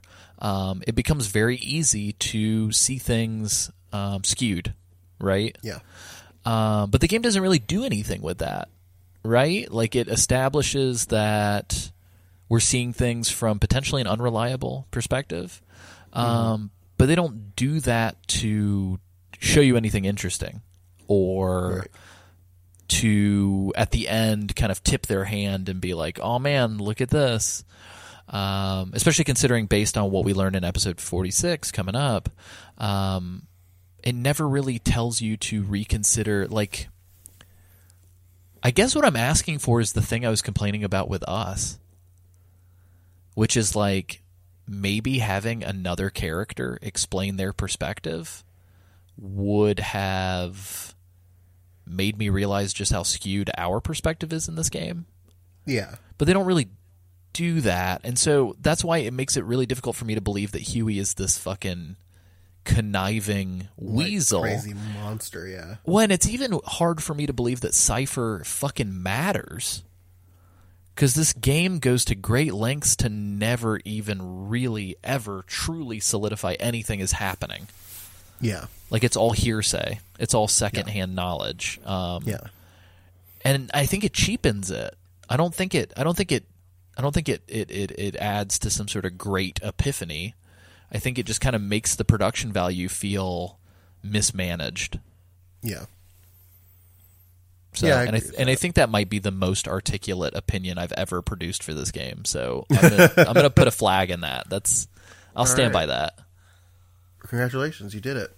Yeah, I don't know. It just feels really weird to me. Like I feel like we don't get the Ocelot on the phone with the president like we did in previous games. You know what I mean? And I think more moments like that maybe would have shown the brilliance of what's going on, if there is something brilliant going on. And maybe that's what Terry meant when he said this feels like MGS2 with the training wheels off. Yeah. But then that just leaves us speculating in the dark. You know what I mean? Like that, and that's not fun. Like there's no evidence to discover. It's just pointless fucking theorizing until we die. Yep. So cool. Self-righteousness. Yay. Yay. So after all this happens, so he's in contact with DARPA, allegedly, and Kaz says that don't think you're leaving here alive, essentially. After you do a couple press R1 to see flashbacks of Emma. After you do a couple, I did a couple side ops here. You'll eventually get a call from Ocelot, and you have a tape of Huey's interrogation. And Kaz plans to put Huey on trial, and you can hear a very loud, angry mob calling for his blood, which is cool. And Huey yells at them about having no evidence and calls them a bunch of psychopaths. And Kaz says that there will be no lynch mob because they base their decisions on order and reason. And then Huey's just like... he's more of a D12 fan than a lynch mob fan. Should we... I really wish that this game didn't take place in 1980. Hold on, sorry. I need to go back and like really appreciate that reference because it was very good. I think it sucks that this game takes place in 1984 and not 2014 because I would love a Let's Play YouTube channel called Cosplays. We can do it still. That's true.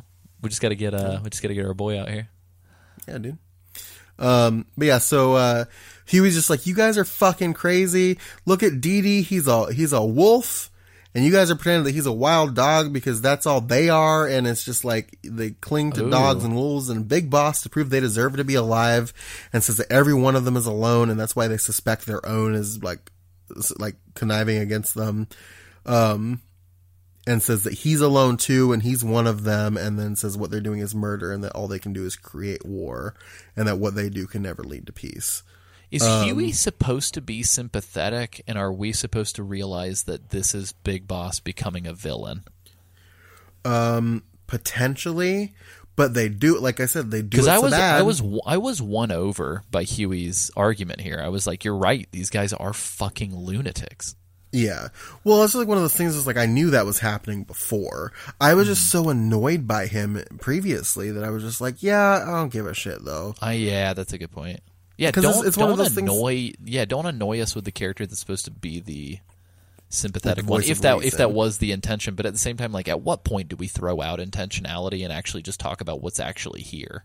Exactly, which is just like we can like you said, we can talk about like what could have been there or what was meant to be there as long as we want to, but it doesn't change the fact that what we have is a character that is super annoying, that is trying to get out a message about the main characters that it's true. Like, it's true. They're all fucking nuts. But you don't give a shit about it because he's super annoying. And it ties back into like that whole, you only see it from one perspective type thing because like, holy shit, do I just hate Huey in this game? Mm-hmm. Which is also particularly weird coming from a man who has identified himself as the Otacon character. Like, Kojima has self-identified himself as the Otacon character in pretty much every one of these games. Yeah. So it's weird that is who's on trial right now. Yeah, exactly. So, I don't know. Maybe it was like a flagellation thing. I don't know. Maybe he's into it. No, Konami found out that he self-identified and they were like, we've got to kill this character. But yeah, so you do a couple more side ops as I did, and after you get a call saying that the staff found everything out, and Snake goes back to Mother Base, and Ocelot tells the men everything Huey's done, and Huey continues to deny, and Kaz walks up and calls a witness, and the witness is the AI pod, which is fucking okay. And Huey claims it's just on the goof juice, I think. Yeah, goof juice. Huey claims it's just a machine, but then it starts playing a recording of Strangelove knocking on the pod and demanding Huey open it up. And Kaz reveals that the pod recorded everything and says that Huey locked Strangelove in the machine after she tried to hide Hal, so Huey couldn't use him to test Sally. And Huey continues to deny. And Kaz proclaims him guilty on all counts, and the men start screaming for his blood. And then Ocelot fires his gun in the air to quiet them down. And then Kaz turns it over to Snake and says, Snake's like, put him on a boat. and Kaz freaks out and starts like saying that this is the enemy and that he's lost nothing compared to them. And, Snake says that Kaz is right. He's not one of them, but it's not their place to judge an enemy, and that Huey is leaving, and Kaz walks away. And the men load up the boat, and as he's being lowered into the water, Huey screams that he's innocent and that it's not his fault. And the boat starts to sink, and Huey has to throw his legs into the water to keep himself from sinking. But yeah, I thought that was a nice touch. I also think it's interesting that every time, and I'm sorry that I'm like silently. I'm sorry that I'm going silent from time to time, but it's because I am trying to kind of navigate some of this stuff. And I think thinking about this critically, it's interesting to me that all of the moments of autonomy that Venom Snake showcases are all moments when he's sparing people, except for the Skullface thing. Yeah. Well, no, I mean, technically they spare him as well. So it's interesting to me that, like, Venom at the beginning of this game proclaims, "Tell me what to do." And every time he's told what to do, he does do something destructive. And yet when he is given his own autonomy, for the most part, I think technically the Shining Bright Even in Death, or whatever, the Shining Lights Even in Death mission, one could argue that you have autonomy to make that choice. But I think in general it's interesting that every one of Venom's choices are ones that don't end in death. So it's I don't know if this game's trying to make some sort of commentary on, like, deep down this guy's a good guy, but his programming is preventing him from truly being the good guy he can be, or if it's supposed to be, oh, look at the circumstances that turn a good man into a fucking war tyrant. But I don't know, interesting to mull over, I guess. Yeah. But yeah, so that's Huey dealt with. Kaz says that he'll be telling one-sided tales about diamond dogs, and Ocelot says that one day he'll see through the lies and realize what kind of man he is. He might drown himself. Who knows? Huh.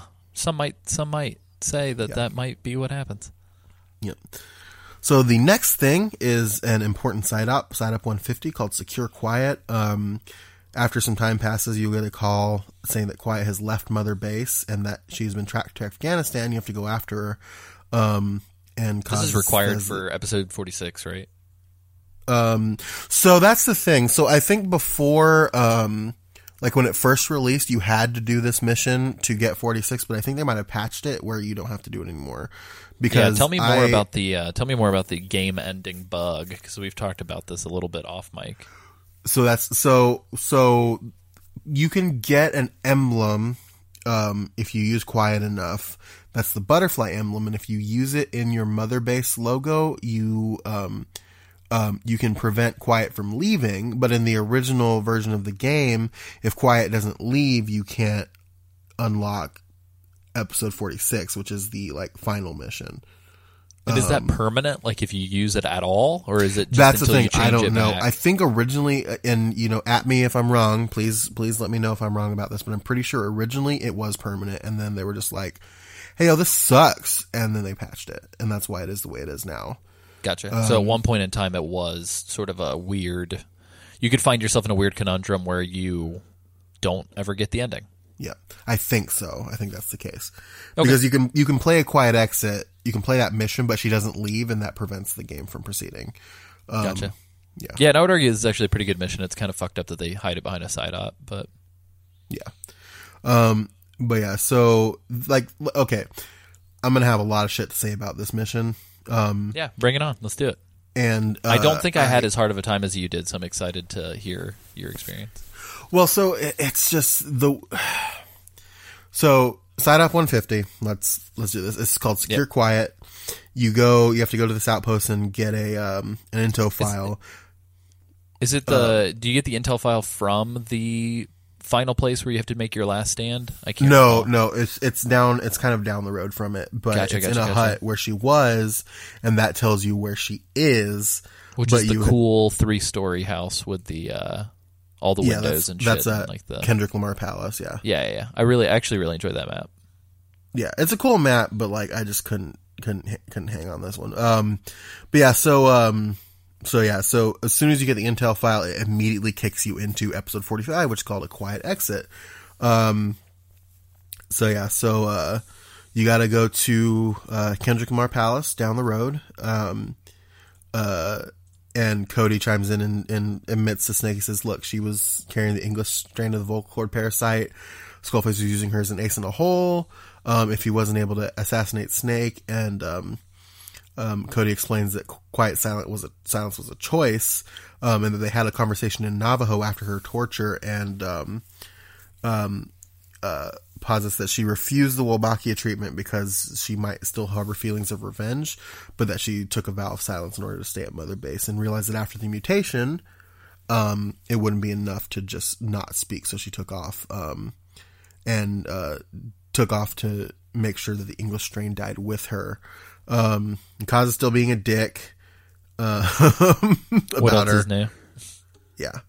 But yeah, so there are no enemies leading up to the palace, and the area outside of the palace, which is a little foreboding. But yeah, so as you approach, the camera kind of does a weird jump cut and zooms in on one of the prison cells outside the palace.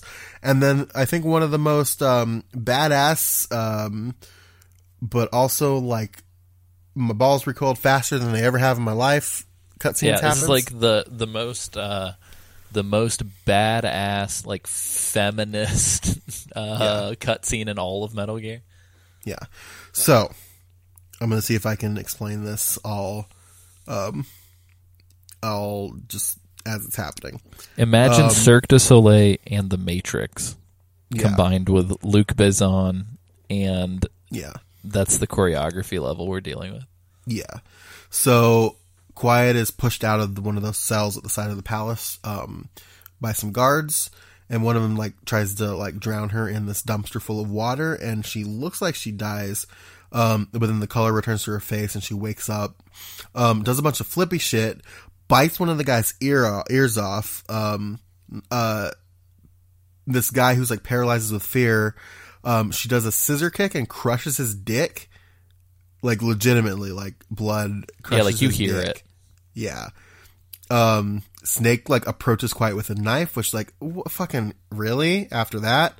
And a tank unit approaches, but she kind of like pushes him out of the way of the fire of some new guards as the tank unit's approaching. Dispatches one of them, uses one of their knives to free herself, and then uses that same knife to stab a man in the neck, like an irresponsible amount of times, I'm going to be honest with you. Flips off of him, stabs another man in the dick an irresponsible amount of times, pulls a grenade off of him, triggers it inside of the house that she's in, and the place explodes and gets set on fire, and she does a bunch of disappearing skull shit inside of the house to kill them. And then Snake grabs an assault rifle from the ground and shoots at a water tank above the cell to put it out. And then as a guy like crawls out like really weak, he is shot in the head by Quiet and her sniper rifle. And have a quick she's wearing... question. What's up? If Quiet was going out here to die with the last strain of the English parasite, why did she do all that? Maybe she sent Snake. Okay, that's what I figured, but I just wanted to Yeah. be sure. Yeah, that makes sense to me. Like she probably like sent Snake's presence and was just like, fuck, god damn it. Yeah. So she leaves the building with her rifle and a rocket launcher that she gives to Snake. And the tank rolls up and fires at them, and Snake says to her, "Let's finish this, and it's time to blow shit up." And I hate this. Yeah, like I don't like it, but I think there are ways around it. Like I let the record state, having a very leveled up rocket launcher, a lot of supply drops, and a lot of fire support is what got me through this. Does that make for a fun time? I don't think so, but that's just what your boy had to do. Well, so here's what I wound up having to do eventually to get through it, was that the game will give you automatic supply drops that don't cost GMP, but it always puts them in front of you in the middle of the line of fire, and they always feel inconsistent. So what wound up working for me was that I started dropping them behind the palace when I had like 2 missiles left. So I would run behind them, take a breath, recover the supply drop, and then I would use the right side of the palace and pop in and out of cover to blow everything up. And even that took 3 times before it finally fucking happened. But like, it took me so many, like I had to have died like something like 20, 30 times. Like I was ready to like punch something, and like every single possible location, they come from all sides, they come fast and furious, they don't stop, and there's a helicopter that shows up eventually. Like it the way that they situate it, there's no really great place in front of the palace, or even like inside on different levels of the palace to stand without getting fucking murked. So it's just like, fucking what's the point? So you kind of Did you have have the to battle cheese. dress equipped? I did, yeah. And I had a Very pretty cool. solid rocket launcher too. So it was just rough. There's like no Yeah, it's a real good lot. place to do it. So you kind of just have to like cheese it by like doing the supply drops before, like anticipating and doing it before the game does, so you don't get locked into having like forcing yourself to get a supply drop from the front of the building instead of behind it, and then just doing your best, you know. Yeah, let's be real. This is this game's take on a final boss. Yeah, and it's not great. It's not a great take. Yeah, for a game series that is, for better or worse, memorialized for its boss encounters, this game has got some of the worst. Yeah. So, it is what it is. I got through it eventually. I was ready, like, there was a point where I was ready to, like, quit the mission and just do mission 46 because I was just like, I have it. I don't need to do this. Fuck this. But I pushed through it, so. Yeah, Which I is think good because. I mean, it's worth it. The cutscene's pretty good at the end. Yeah. Yeah. The cutscene's pretty good, and I've got some. We'll go through it, and then I've got some things to say about the cutscene. I shared this with you previously. You do lose Quiet for the rest of the game. Just Yes, spoilers. You do. It sucks because she's my, for better or worse, sexualization or not. I do think having a human companion who clearly has affection for the player and for Venom is a lot of fun. I wish they would have given her a little bit more personality, and it sucks to lose that person. Yes. But yeah, so I it does suck to lose that person. I've got some, like, I've expressed my opinion about, like, this is a good place to, like, talk about. Yeah, I mean, we're wrapping up Quiet. Yeah. So like the whole thing. So after we kind of discuss the scene and what happens, I'll express my thoughts. And I think you kind of agreed with me, but maybe if I say it again, you'll have some counters or whatever. But Okay. Yeah. No, let's. I don't know. Yeah, let's wrap up Quiet. But yeah, so after this all happens, there's a final secret tank that fires a rocket launcher at them, or that fires at or aims at them, and Quiet like grabs his rocket launcher and fires it at the tank, and they kind of like get blown up by the tank as it's like going down. I'm pretty sure I'm remembering that right, but I could not be. Essentially, some badass shit happens and then they get blown up. But Quiet's down. Snake's not doing much better. Snake calls out for her and she kind of like flashes the thumbs up weakly, and Snake tries to call base, but there's a sandstorm rolling in and the connection is having some trouble, which is not a thing that's happened at all in this game when there's a sandstorm. Ever. So, sure. So Snake goes that they're going to have company and laments that there's no water or sun for Quiet and picks her up. And this one was pretty simple. If you, if there's a sandstorm happening, you kind of have to walk along. Some guys show up about halfway to the LZ. But if you're kind of moving along the wall, you don't really run into them. So it's pretty easy to get through. But when you get to the LZ, Quiet kind of struggles and Snake drops her. And he tries to check on her, but she starts like fighting him, and he kind of drags her further into the desert. And they walk past the snake, which is going to be very important in a second. And they come across the reinforcements for the armored unit, and they hide. A soldier kind of approaches them, and Quiet does like a struggle again, and Snake restrains her, and the soldier like shoots the snake that they walk past. And another snake approaches them, and Quiet kind of lunges for it, what I imagine is an attempt to like kill herself. And the snake bites Snake instead. And Snake kills the snake, and then he falls over and passes out. And he kind of wakes up, and he's having like a in and out of like consciousness moment, and Quiet's hovering over him and tending to him, and the radio sparks up, and Pequod's calling for Snake. Quiet answers in Navajo and tries to tell Pequod that Snake is dying, but Pequod can't understand. So Quiet eventually realizes that she has to speak English to save him, and calls Pequod back and tells him where they are. And Pequod freaks out. He's like, "Who is this?" Yeah, and that moment gave me like chills. Yeah, it was when he shows up. When he finally shows up, he's like, "Oh, quiet! I didn't know you were so talkative." Mm-hmm. And yeah, so like the whole thing where she's like essentially sacrificing to Guide to save Snake is pretty cool. It's a cool moment. I just don't know if it deserved all of the whole game to build up to it. Yes, so that's another thing I'm going to get to. But yeah, so Snake finally wakes up, and a Mother Base soldier is there. Says that he gave Snake an anti-venom, and asks where Quiet is. Snake asks where Quiet is, and the guy hesitates and says that they have to go, and helps Snake up, and Snake pushes him off and looks around for Quiet and notices a set of footprints in the sand. I don't know if you can ignore the footprints. Single pair of footprints in the sand is when Quiet carried me on her back. I don't know if you can ignore the footprints. But why would you? I don't know if I ever have, so I'm not sure. Yeah. But yeah, if you follow them like a sane person, you get a scene, where you discover a cassette tape hanging off of a tree at the top of the hill.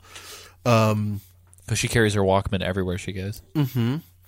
And if you play the tape, Snake plays the tape and he hears Quiet and and she says she's talking. She says that she didn't choose to be quiet, and wanted to express her feelings to him, and laments that she's like, I have a name, Snake. It's Kim. It's Stephanie Justin. My name is Stephanie. But yeah, she wanted to express her feelings to him and laments that they didn't share a common tongue. And the scene kind of cuts to Quiet's face, and the tape continues that vengeance drove her to cipher, but the words that she shared with Snake was no language at all, and chose the language of gratitude instead and went back to silence. And Quiet is kind of walking away from the camera into the distance, and she declares that she is quiet, the absence of words, and the wind blows some sand across the screen and she disappears. How cool would it have been if you could have found her dead body, like, oh god, just randomly somewhere in the map? That would kind of suck. Yeah, because I mean, I guess the implication is like the parasites are activated by her speaking English, right? Yeah, so they're going to kill her. Yeah. So like, technically, if they found her body later, it wouldn't be lethal. Yeah. If the parasites had died. Yeah. So that would have been, I don't know, it would have been neat, but. Yeah. Nah.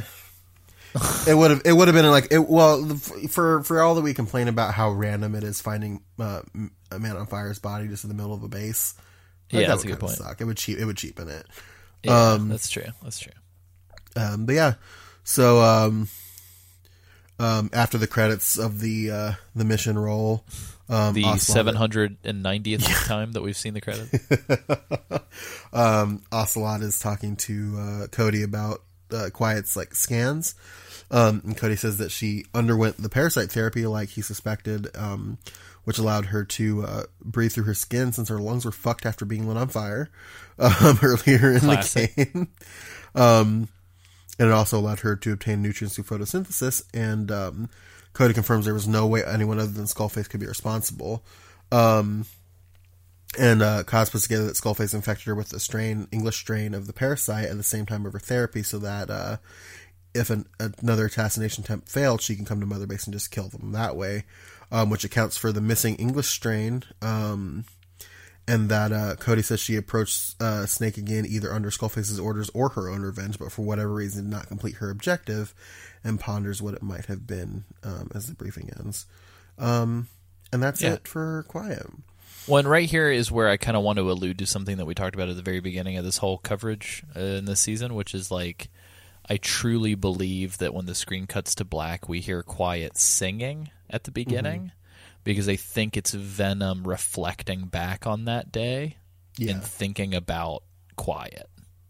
Yeah. I think that's the only explanation, because I don't even think that moment could have lasted that long in the real time of that mission. Yeah, no, for sure. And I don't know why she would sing into your ear. Well, we posited that it was like, and we're about to get into it too, so we can kind of be a little bit looser with what we posited that it was like some like memory therapy or like some crazy like. Yeah, but I think the simple answer is like he's just thinking back. Yeah, you know what I mean? For sure. With some affection. Yeah. So here's what I'll say. I thought the story that's surrounding the mission is great. But as we've kind of discussed, the game doesn't earn its relationships, including this one, especially this one. But Quiet is a badass, despite everything about her. And I think despite the game she is in, despite the game she is in, she is a badass. And I think that her final sacrifice for Snake is impactful. I just think that it could have been more impactful if they did more to explain or earn the change of heart, because it just comes out of nowhere. It doesn't make any sense whatsoever. And if you hardly use her as a companion, it's especially weird. That's the thing. I used Dee Dee for the entire fucking game. I didn't start using Quiet until I was spamming fucking side ops in the end in this chapter to kind of get on with it. You know what I mean? So they don't do anything to endear her to you at all. In certain cases, and they don't earn the relationships. I felt more. Yeah, they're assuming that you're gonna. Yeah, it's just like with the rest of the problems of the game is they assume that you're gonna project the correct way onto everything. Yeah. Honestly, if you would have told me that, if you would have told me would have been just as impactful to me. Honestly, is if you would have told me that this entire time Dee Dee could speak English and that was the only thing that he was. He had an English strain, and that he spoke English to get Pequod to you, and then sacrifice himself, and then get Dee Dee taken away from you, and that would have been impactful to me. How awesome would it have been if, based on who you use the most, they just replaced that buddy in this mission? So D Walker's like, Pequod, you need to come here and save your boy, and Pequod's like, oh my god, is that D Walker? That would have been great. Is that Dorsey? It's Mr. Ed. Yeah, Mr. Ed. But yeah, no, that's a little bit facetious, but it's very similar. They don't earn the relationship at all, and especially if you don't use her a lot. So yeah, it would have been cool to walk that back a little bit from the ridiculous level. I think it would have been neat if you would have gotten almost like a companion end quest, depending on who you use the most. So maybe if it was Dee Dee, instead of being the parasites, it's Dee Dee is dying, but still rescues Big Boss or Venom. Yeah. I think that would have been cool. Yep. It's like a real me and Marley situation with D-Dog. Oh, no. God. Yeah, Marley so this me. gets Excuse us... me. Me and Marley. Me That's and the Marley. sequel. That's the prequel. Me Marley is good. I can see the trailer now, some old man being like, whose dog is this? And then somebody comes out from behind a tree and they're like, me Marley. It me Marley. So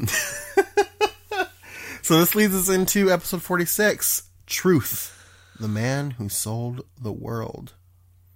Perfect.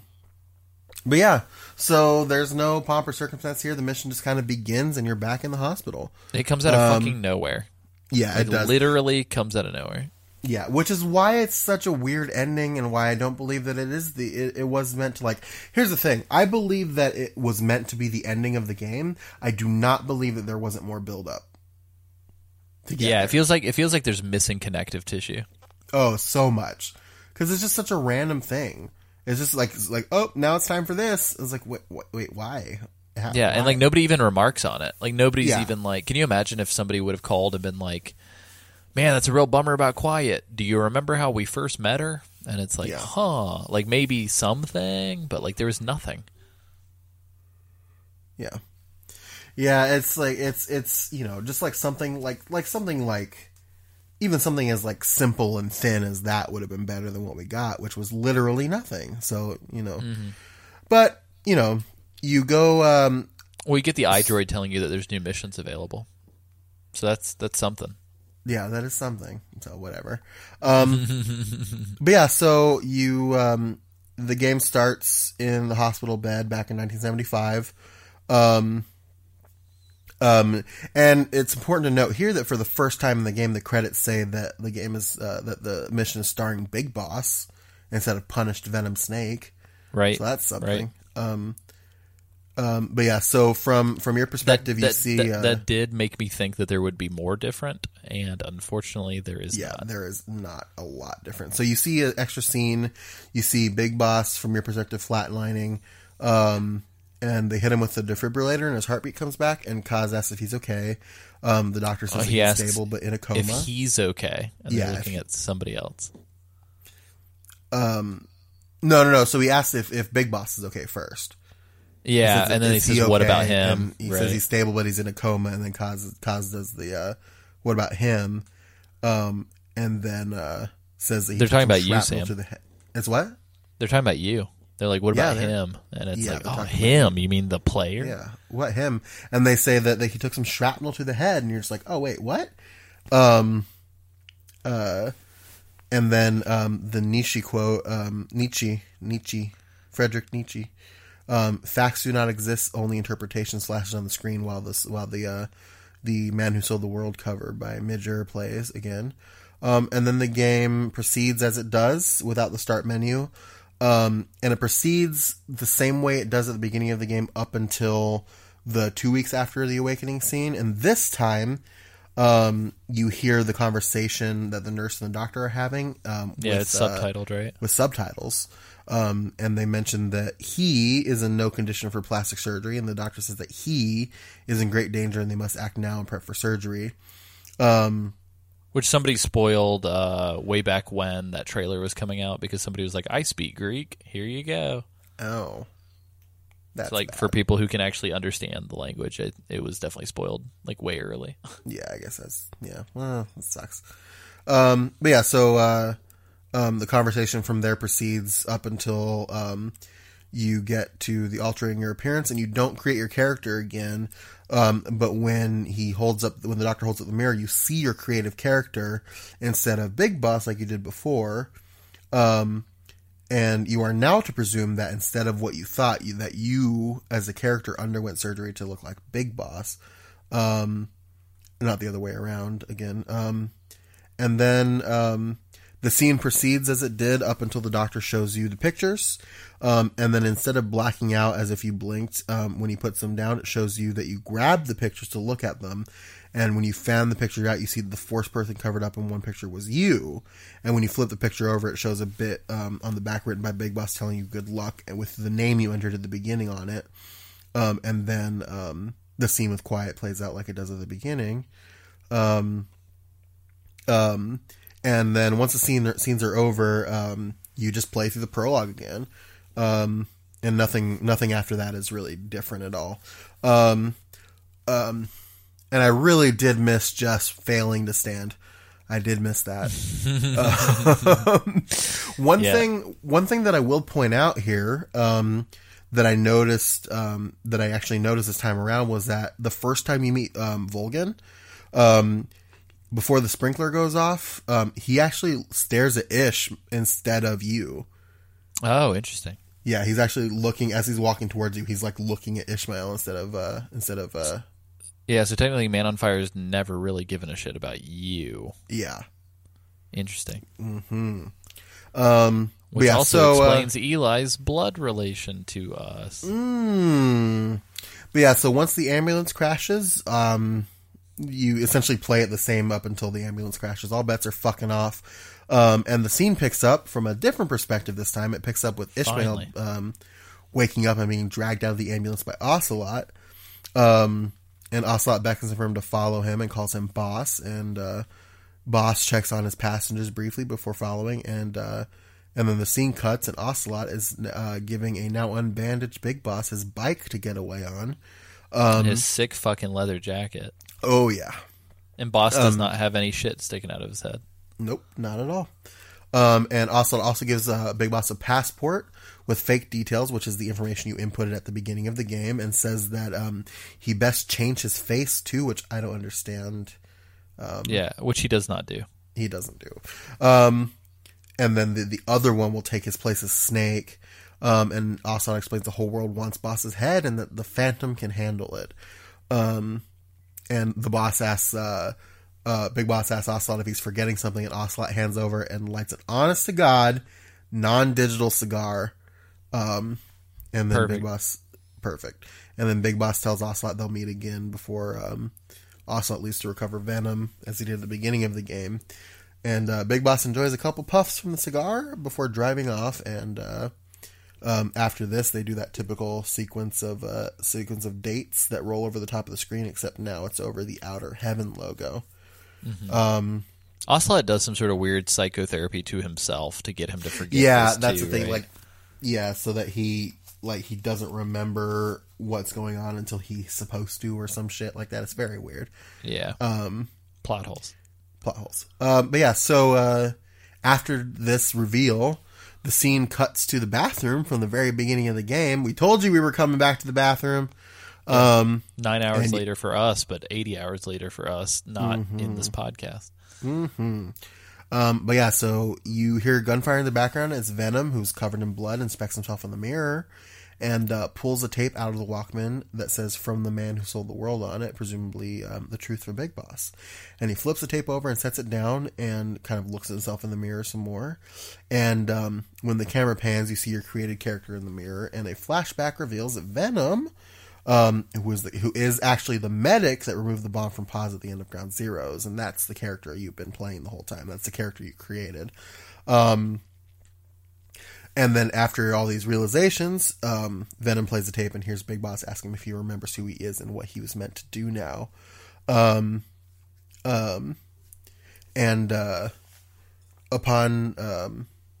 Big Boss says, what did he say? Big Boss says that he cheated death, and it's thanks to Venom, and because of Venom, he made his mark. And then the camera pans, and the visage is now Venom from the hospital wearing the garb, and Big Boss says that Venom has made his mark too and written his own history, and that he is his own man, and that they're both Big Boss. And then upon being told that he is also Big Boss, Venom kind of looks up sharply, and then Big Boss says to the two of them together make Big Boss, and that where they are today, quote, we built it, and that the story and the legend is theirs, and they can use it to change the future. And then Venom turns into Henry Rollins and punches the mirror. Yeah.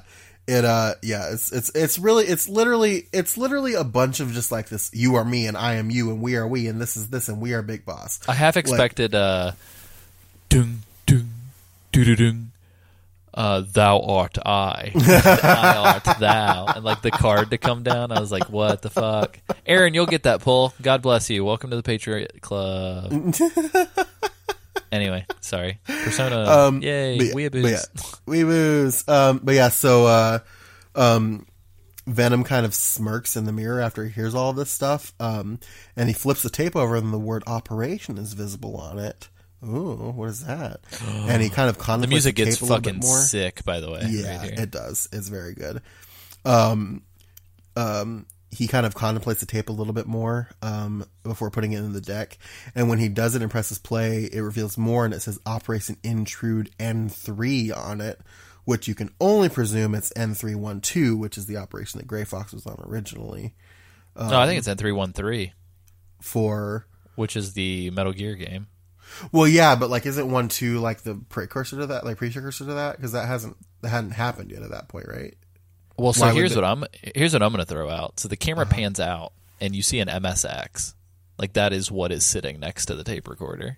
Oh. And I would presume, because the moment he punches the mirror, his outfit changes. I don't know if you noticed.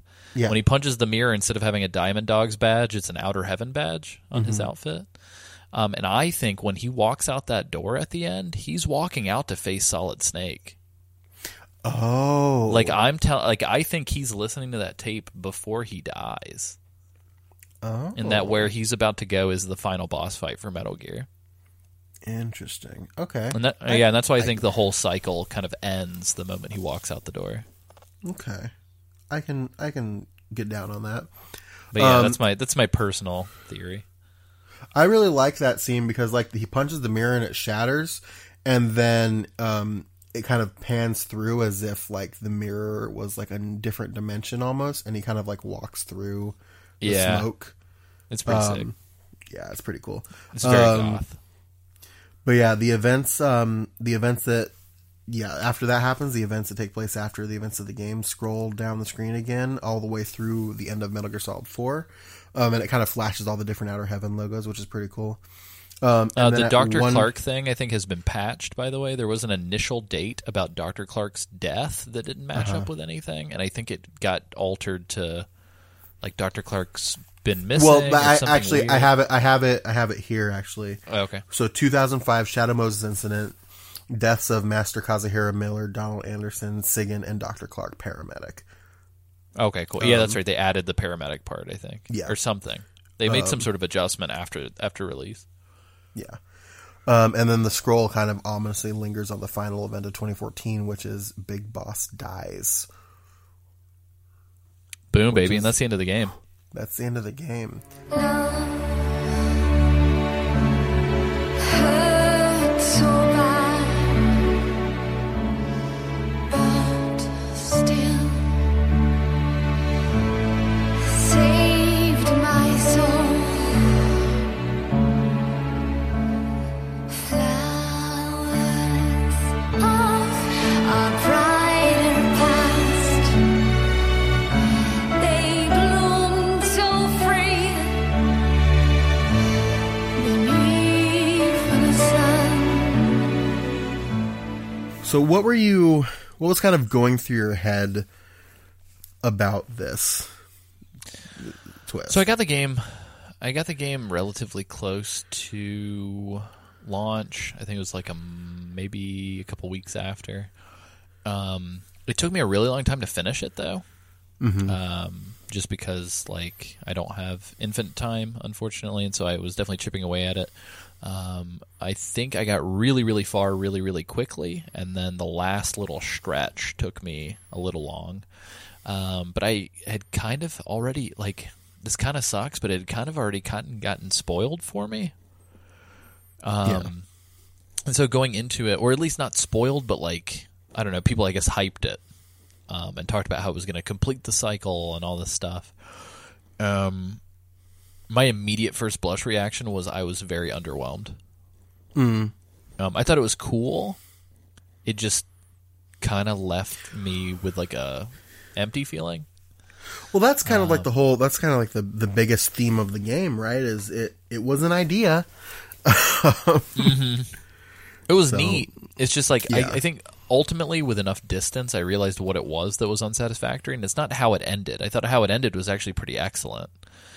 I think two things. One, it ending on like a bait and switch like MGS2 felt a little rehashy, but mostly felt like, and you talked about this earlier with the potential for finding Quiet's body. It feels like it cheapens it. So like we've stuck around and we've played all these games as this character to then not play the end of this saga as that character, as Big Boss. It feels like it cheapens the entire fucking experience. Because this isn't Big Boss's end. Like, we don't get to experience that. We aren't allowed. You know what I mean? So it feels kind of cheap. And I think the other thing is that there is too much time that passes from the beginning of the game to the end of the game. I think that amount of time, it's like, it does get to a point of diminishing returns. And for me, once you get past like the 24-hour mark, roughly, like 20 to 30 hours, every hour that goes by is me expecting a bigger and badder ending. Yeah. And I feel like this ending came at a point where like nothing could have satiated the amount of time that went into the game. Yeah. And I don't know, agree. that's just how I feel. I think in a nutshell, in a vacuum, like the ending's fucking cool. Yeah, I think, but the problem with it is that it's cool in the context of like another fucking game, right? Right. A game that was like finished and more fleshed out, and that had connective tissue that made everything like led you to a place where you cared about it. You know what I mean? Yeah, I think Peace Walker got me stoked about what this was going to be, and then playing this, the only thing that I felt at the end was I want to play a fucking Metal Gear remake immediately. Yeah. And that was it. You know what I mean? Which I guess is like, next? here's the thing about it. It's like, yeah, great feeling, good feeling. Too bad you'll never be able to do that. Part of me got extremely excited because I thought there was a chapter 3. And I was like, holy fuck, is Chapter 3 going to be a recontextualization of Metal Gear? Yeah. Like, I was like, are we going to get to see, like, Metal Gear 1 from, like, a different perspective? Like, this is insane. I was like, is this... Because somebody had said something about, like, oh, maybe David Hayter's not voicing the main character because they're using him for a twist. Yeah. And so, and I didn't realize that he just wasn't in it at all. And so, by the time I got to the end, I was like, oh shit, are we going to get like a Fox Engine opening cutscene of Metal Gear 1 as like a post-credits? Yeah. And I was so jazzed. And then after the credits rang, I was like, is that, like, I'm back on Mother Is that Base? it? Yeah. Is that it? Like... And that's, I mean, it's not fair. It's not fair for me to judge a game based on potential that maybe they didn't ever consider nor care about. Like that, it's not fair for me to be like, Sam, I don't like you because you're not my friend, Derek. You know what I mean? Like that's silly. But it just sucks knowing that like there could have been a little bit more to it. You know what I mean? Yeah. Especially as like a way to completely wrap up the whole fucking series. It felt kind of literally like it painted itself in a circle. It was just like, we're going to give you Solid Snake, and then here's Big Boss and his descent into fucking villainship and all this other stuff like that, and how he became how he is. And then you have like, oh shit, Metal Gear 1 was like a whole other thing. It was like it's literally the perfect circle, and they just walked down the opportunity. Well, and the problem with that too is like this whole talk of like you finally get to see Big Boss become the villain. No, we saw another dude become a villain. Big Boss never did any villainous shit, I don't think. Yeah. Which I guess is sort of a message in and of itself. It's like, hey, Big Boss actually isn't a bad guy. Yeah. But that feels so footnotey. Like that feels like, oh, hidden in the margins is the real story, which is Big Boss didn't do nothing to nobody. And it's like, well, okay. Yeah. And maybe I would have cared more about the medic from the helicopter if they actually spent time designing a character and not made me had to make a pube mustache Dark Souls character as his face. Yeah. Like honestly, and you want to know what the thing about it would be too, is if they just showed the medic, and this might just be repeating what you just said, but if they showed the medic throughout the whole thing and just like didn't treat it as like a big deal, he was just another character that was around like everybody else in the game, and then revealed at the end of the game that, whoa, this guy is the guy, you're this guy, instead of making you create a character and then like it just would have been so much better. Yeah, I agree. I don't know. But alas, we can treat the Outer Op, one of the topics, as how would we make a better Metal Gear Solid 5? Yeah. So yeah, I don't know. But yeah, needless to say, I think it's a cool moment in Metal Gear. I just don't think it's worth the price of admission to get to it. Right. And I think for most people, myself included, I completely forgot about the fucking beginning bathroom by the time I got to it. Like it felt like exactly. It's like it takes you like, and it makes you do so much shit for so fucking long that it's just like, oh, this really? Yeah, maybe skip all the Eli shit completely and just like give me the scene after Skullface dies. Yeah. I don't know. Like there's a better way. We'll talk more about like what we would do next week, but for sure. But yeah, I don't know. It was good. Wasn't bad. Yeah. I just wish it was better. Like it could have been so good, but yeah, it is what it is. Do you want to kind of discuss that big theory really quick, or? Oh yeah, let's talk about that. So essentially, the big theory that I would say got Python Selkin kind of on the map in the Metal Gear community and elsewhere was that between Ground Zeroes and Phantom Pain, and maybe even before Ground Zeroes, their big supposition was that they fucking called it, that we don't play as Big Boss. They were like, you play as another character. It's a bait and switch. The whole thing is lies. Ishmael might be the real Big Boss or might be a figment of your imagination. And they had tons of evidence to back it up. The one part where their theory slipped, and it sucks that they have so many people who believe this, and I don't agree in the slightest, is that they are saying that just because the way that Venom holds his hand in that one image of him doing like the peace sign over his eye, that it's Cyborg Ninja. That like you play as Frank Yeager, like that Frank Yeager is Venom. And that doesn't make any fucking sense. It doesn't. And people do. I remember having a discussion with we don't need to listener about condense. that. We don't need to condense the characters even more. Like there's already Yeah. too few of characters.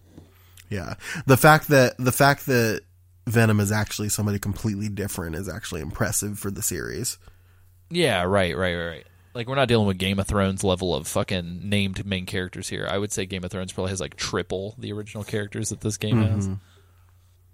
But yeah, I think that's a little bit silly. But I do think that it's cool that they had tons of evidence to kind of spoil the game before it came out. And I think that's cool on their part for being so diligent. Yeah, So yeah, that was the big theory. big theory. Yeah. So let's talk about. Do you want to talk about cut stuff in these side ops? Yeah, let's talk about Mission 51 really quick, which is called Kingdom of the Flies. Mission 51. So it was the Sam. I don't have that in my game. Oh, me either. It's because those pesky studio heads had to cut it at the last second Oh man, those to guys fit are it so on the weird. disc. Fit it on the disc, remember? Yeah. In that secret recorded, I mean, that's a big exclusive for us. I mean, we're gonna. very big exclusive. We got that. Yeah, Somebody IGN's sent gonna us that in cover it. confidence and whistle blew the whole thing. Yeah. Those two American men who work at Konami. Yeah. On the East Coast of America for some reason. Who knows? But yeah, so it was the special edition, right? Or was it? Yeah, I That know it's a special this edition came that on. came with that DVD or whatever. Yeah, they released like a video of a cut episode 51 They called Kingdom never of in the a million Flies. fucking years should have put this on a DVD because everybody lost their fucking minds. Oh yeah, like this was a mistake. Yeah. But it's there now, and it was essentially the aftermath of what happened after Eli and the kids took Sahelanthropus away from Mother Base, and essentially, the pilot that they kidnapped was recovered and kind of told you which direction they went in, and you found him on this island, and Snake has to secure Sally and the kids and deal with the missing strain of the English parasite because they took one of the vials from the fire before it burned up, and that's a problem. So yeah, it's basically There's a little added extra element as well where like not only was it going to introduce this whole island area, Konami swears up and down it was just the one mission. They claim that there was not more to this mission, but allegedly there was supposed to be a sequence where Snake gets his horn bumped or like shot, and it fucks with his vision and it makes him colorblind. So he sees like there was like everybody's wearing hazmat suits and the enemies are wearing white and Eli's wearing red, and then there's a point where there's like a semi-playable cutscene where you get bumped by an explosion and you're shooting enemies and then you accidentally shoot Eli because he looks like he's wearing white. Yeah, and I think that was and it supposed to then, elicit like this whole thing where you have to like help Eli. Yeah. And it just becomes a thing. He's wearing like a vest or something like that, and it just becomes like this whole deal. And it's like all right. The video, and we'll put this in the show notes too. But the video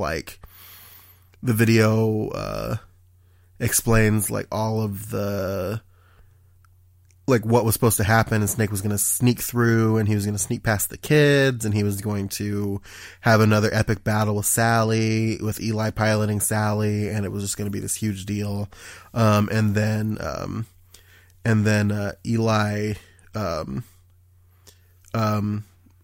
was infected. Like the whole premise was that he was infected with the English strain, and that he was approaching manhood. And that was what was going to trigger the parasites because what was it? It doesn't affect kids because their vocal cords aren't fully developed or some shit like that. So just like shoehorning in another wrinkle to the whole Parasite shit. But yeah, so Yeah, this kind of would have been like the pause stealing Zeke for Yeah. this game, kind of. yeah, like the secret final boss type of thing. Yeah, which would have been cool to have gotten like a whole biome to explore on this island. But I think for obvious reasons it got scrapped. Like, why would you build a whole fucking map for one mission? But Right. yeah, So it just became. yeah. It just I think became the this thing.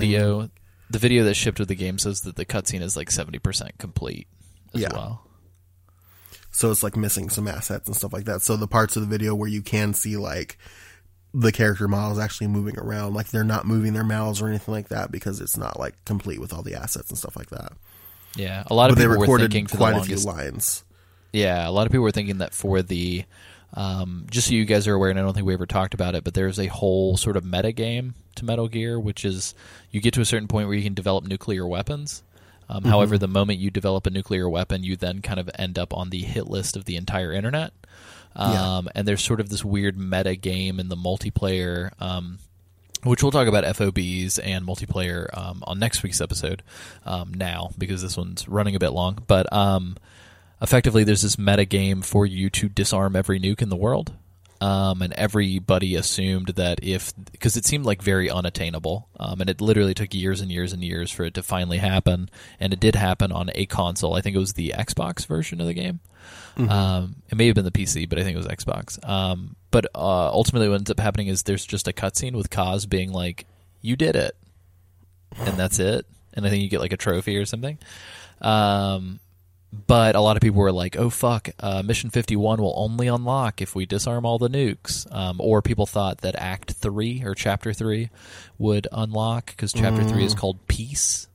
Yeah. But Konami has been explicit that there is never going to be a Chapter 3, nor was there plans for that. It got cut very early on in production. So Which is weird that the asset still exists in the game data, but it did Yeah. get cut. So what I will say is that I agree with the notion that Chapter 3 was not the end of the game.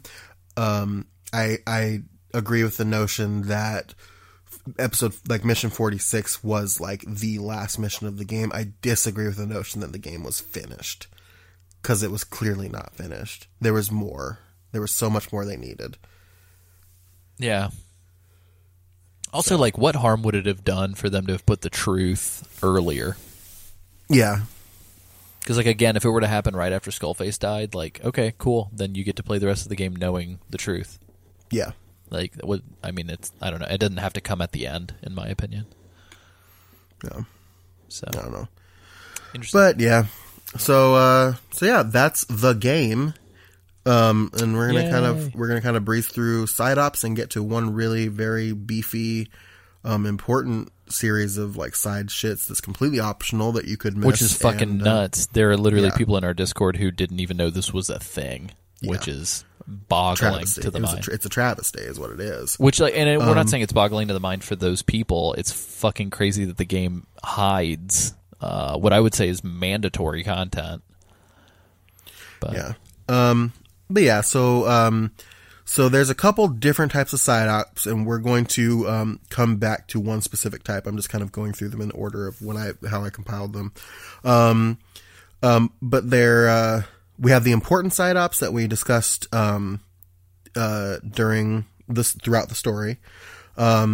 We have 4 extract the interpreter missions, so you can extract Russian, Pashto, Afrikaans, and Kikongo interpreters throughout the game.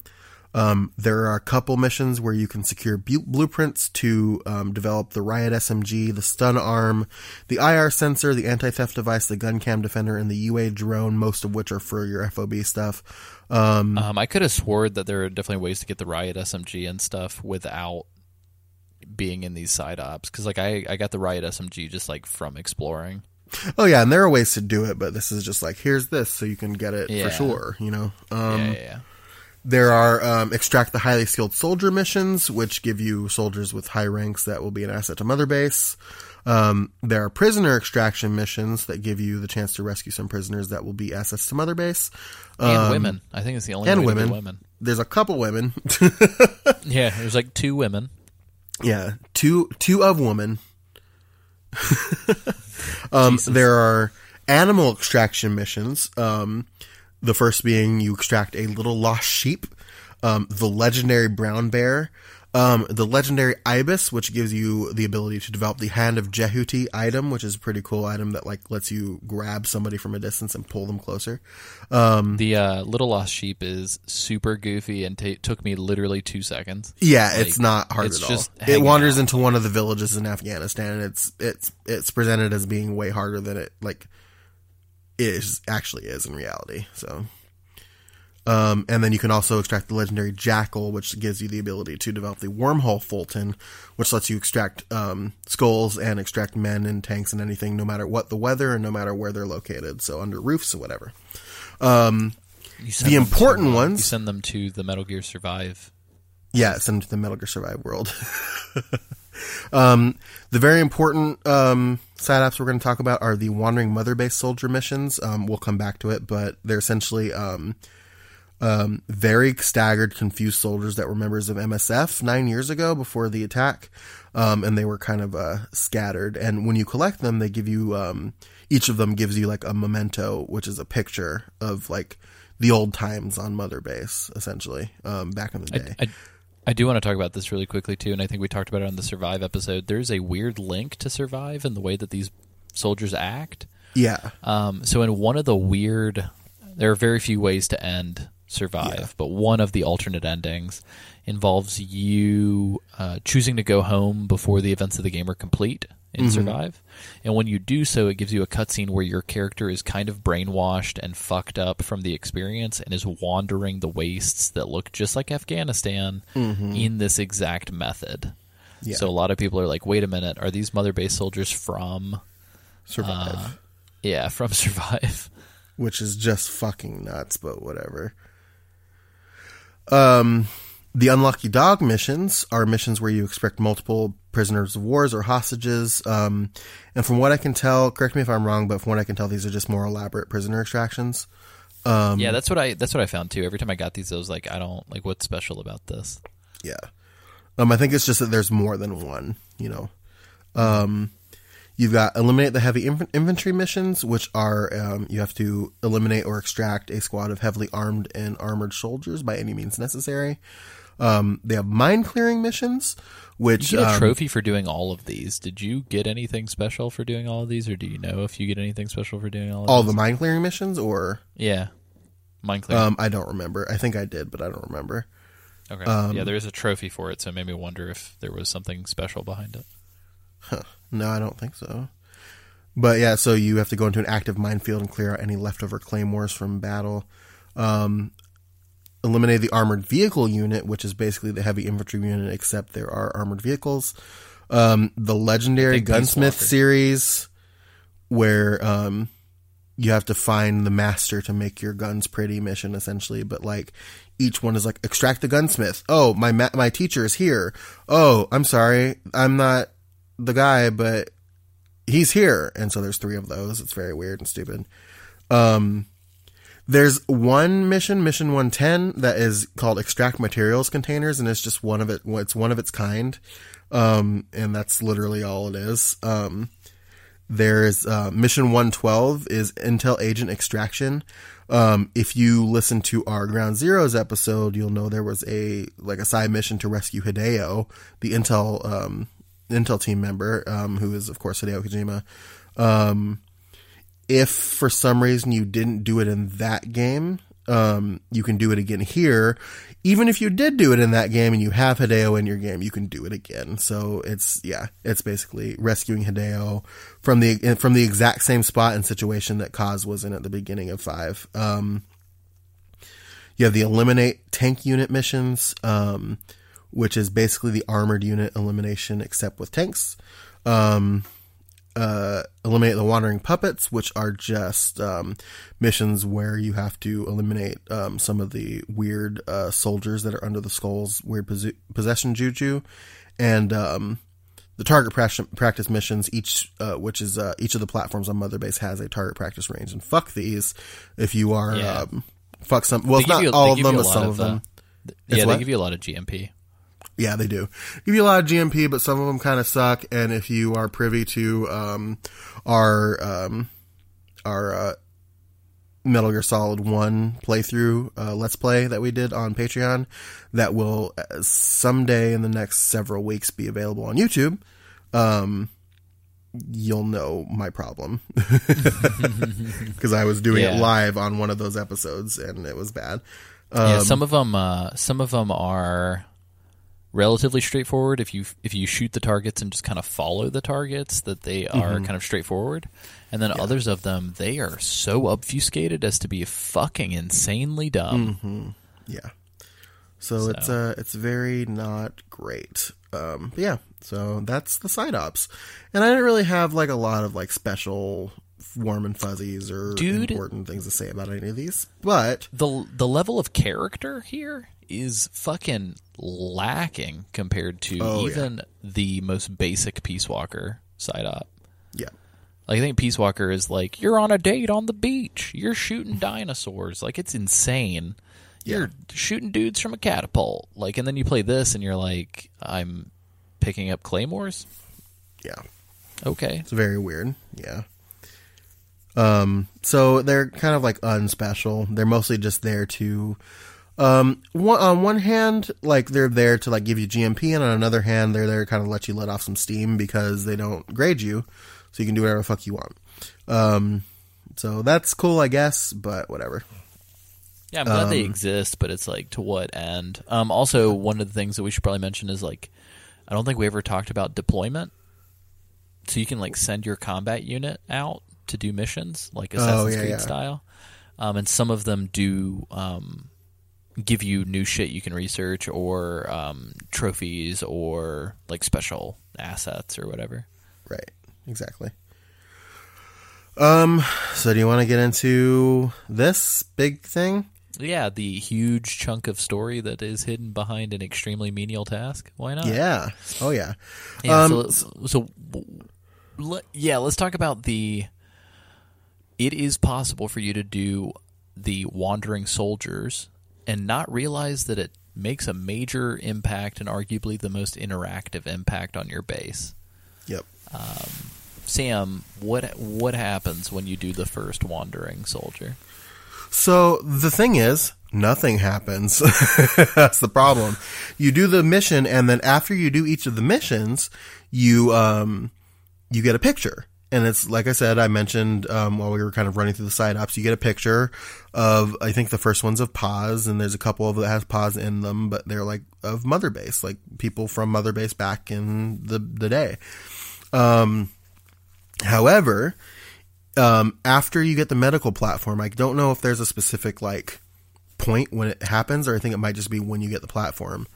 I think you have to have the medical platform to get the first Wandering Soldier side up. Okay, then. Yeah. I think it either happens before or it happens like right after. Yeah. But there's a room on the second floor of the medical platform where Quiet is, but like up. And if you walk in, a cutscene plays, and Snake will walk in, and you'll see somebody reading a book. Well, you have to hit a button too. Like, you have to not only approach the door, but you have but you have to press a button to enter the room. It doesn't just open automatically. Yeah, which never happens, I think, like anywhere else. But this person is reading a book. It's called Abolición de Ejército y Neutralidad de Costa Rica y la Organización de los Estados Americanos, which is about abolition of the Army and neutrality of Costa Rica and the Organization of American States, which is a really long fucking title for no reason. Written by Professor Galvez. Ooh. And you find this is Paz. Paz is sitting on a bed in her undies reading this book. And Snake is very confused by this, and Ocelot and Kaz walk into the room, explain that they were able to... Seeming chill as fuck. Super chill. They seem Yeah, they're super, just, like, really chill. nonplussed. There's like, why haven't you called me about this? Why am I just kind of accidentally discovering this? But they both walk in and explain that they were able to remove both of the bombs. And Paz kind of freaks out a little bit. And then you see a flashback from the Peace Walker scene, and you're seeing everything happen. Yes. But as Paz jumps out of the helicopter, you see a rocket from the other helicopter hit your helicopter. So it wasn't the bomb, it was the rocket launcher, and Paz somehow managed to survive hitting the water, but that the trauma caused within her dissociative amnesia that makes her think it's still 1974. So she kind of blocked out the memories of Cypher and the Peace Walker incident, and Kaz is just like, if only she remembered more, we could ask her about Cypher. She knows. She remembers Peace Walker. She doesn't remember anything after the events of a certain portion of Peace Walker, because she remembers like the festivities and being on Mother Base and all that stuff. Yeah. Oh yeah. So she remembers she does remember that, but she doesn't remember like most of the incident, like the back half of like what happened. And Right. She doesn't remember like she doesn't remember like Galvez revealing himself to be Zadornov. She doesn't remember any of that. But yeah, so you go and you do these missions and you bring back these pictures. Specifically just from the wandering soldiers. Those are the only ways to get the pictures. Yes. And there are 10 of them. There are 11 slots for pictures, but you only get 10 of them through the missions. But yeah, so you go and get these pictures and you bring them back. And the other thing that I noticed about this too, like no matter what time you go into her room to give her the picture, there's always sunlight streaming through the room. Yeah. And you can only give her one at a time, which fucking sucks. Yeah. You can only give her one at a time, and you can't like leave and come back. You have to like leave and come back because she will say that her head hurts and that she has to lay down. Yeah. So this isn't a real good rule. So here's what I kind of discovered. If you use a cigar to speed up while she rests, you can kind of wake her up to a point. I think like once or twice or maybe even 3 times if you're lucky, and then leave to the ACC, come back to wake her up again. And then it's just like, if you go a full 24 hours with the cigar and she's still not awake, that's your cue to leave on the ACC and come back. Gotcha. I have a quick question for you, Sam. Oh, what's up? How did you stumble across this? Because I cannot for the life of me remember how in the literal fuck I found this. I think I found it by accident. The first time I played, I didn't. That's the thing. Oh, that's right. Yeah, because you texted me and you were like, holy shit, what? Yeah.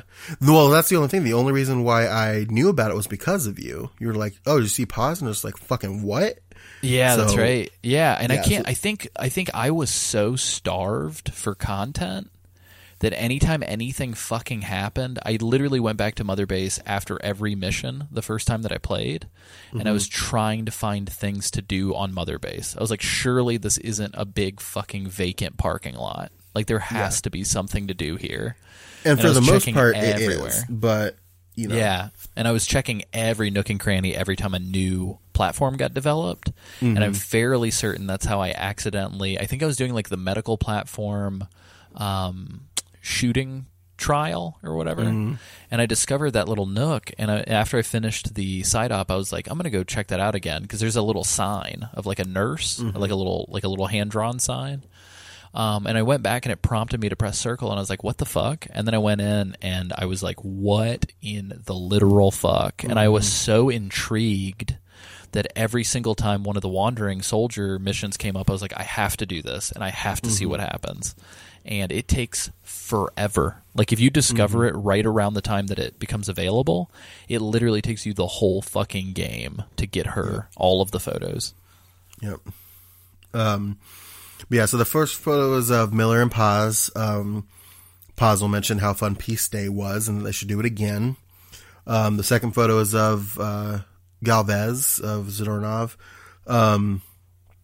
Paz jokes around about how weird his instrument was on Peace Day, and she kind of mimics the sound of a theremin, and mentions that the professor told her music has no borders before asking where he is.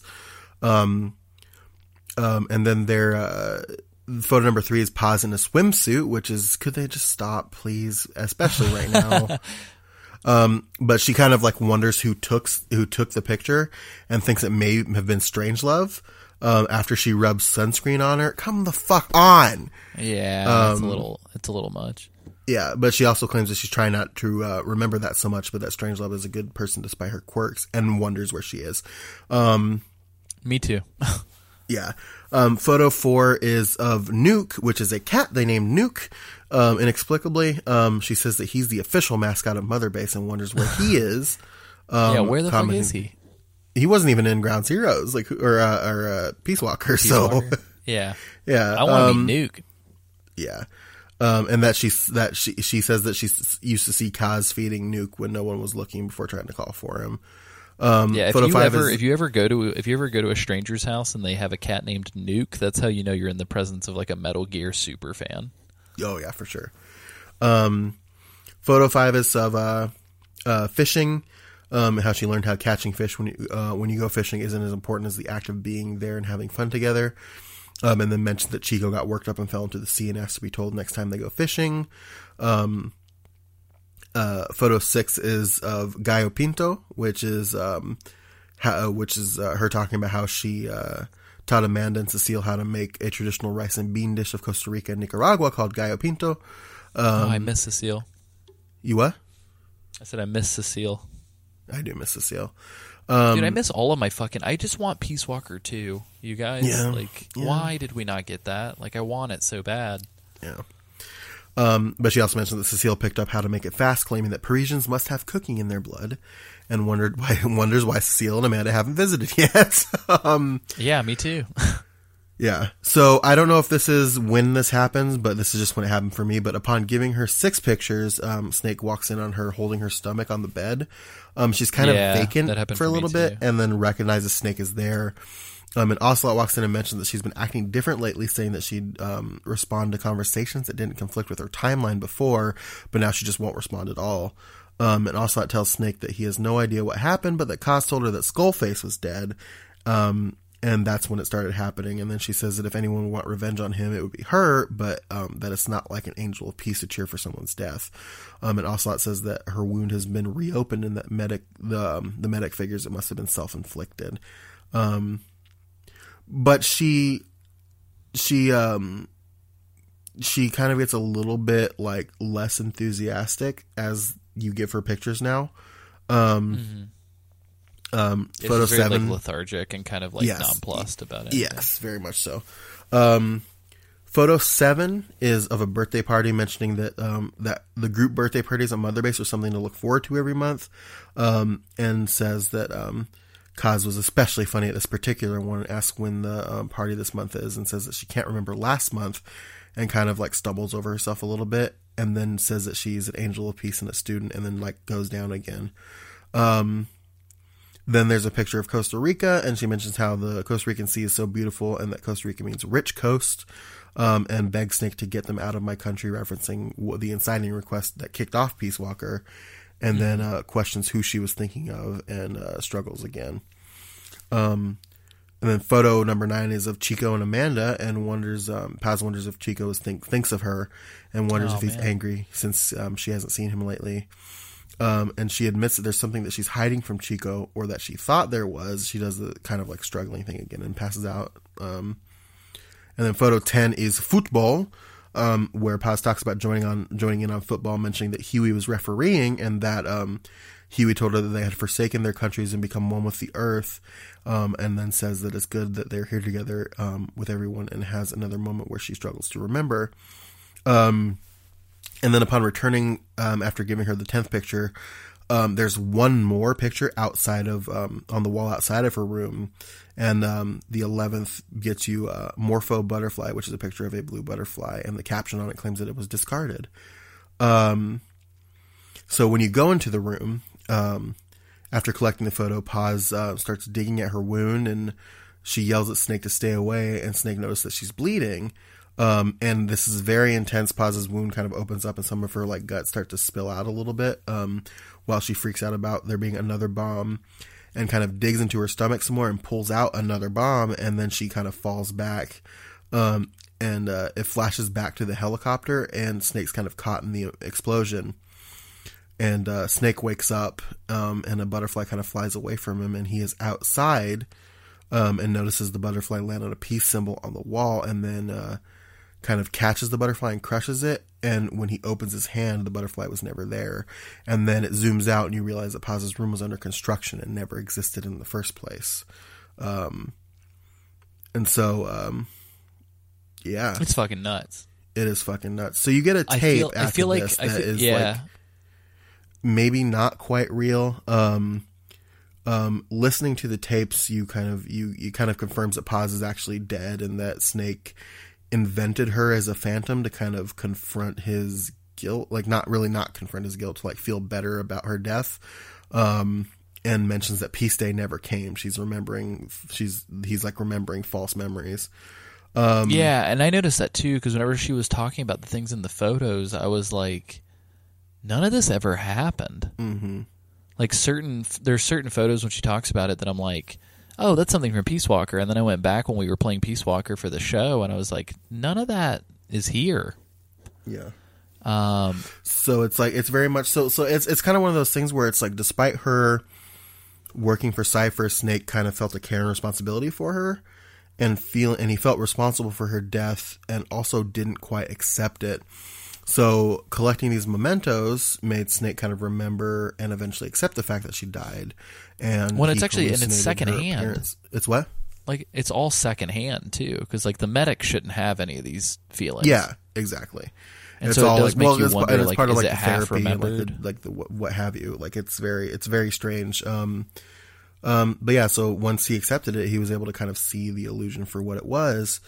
And I kind of wanted to like take the opportunity to kind of use it to talk about like dissociative disorders a little bit, because it's a very key part of like the story. And I thought that this whole like series was kind of like a very powerful and kind of like physical, visceral look at disassociation and internalizing guilt a little bit. And so I wish they would have leaned into it more in the whole for game. sure. Because like I feel like if you take a magnifying glass to this whole pause situation, I feel like there's probably room for interpretation that like the whole game's plot is housed within this side mission. Yeah, exactly. And it's just such like a contained and like very powerful thing. And it explains a lot. So I kind of want to talk about it a little bit. I know we're going a little long, but I think I really do want to talk about this. For sure. So I'm not like an expert by any means, but there's a couple different types of dissociative disorder.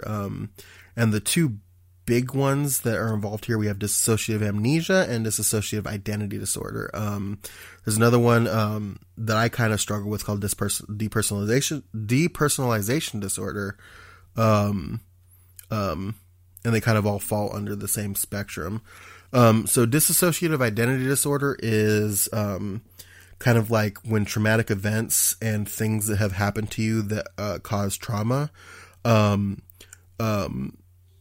kind of like help like split your mind, so it kind of expresses itself as multiple personality disorder. That's what it used to be called.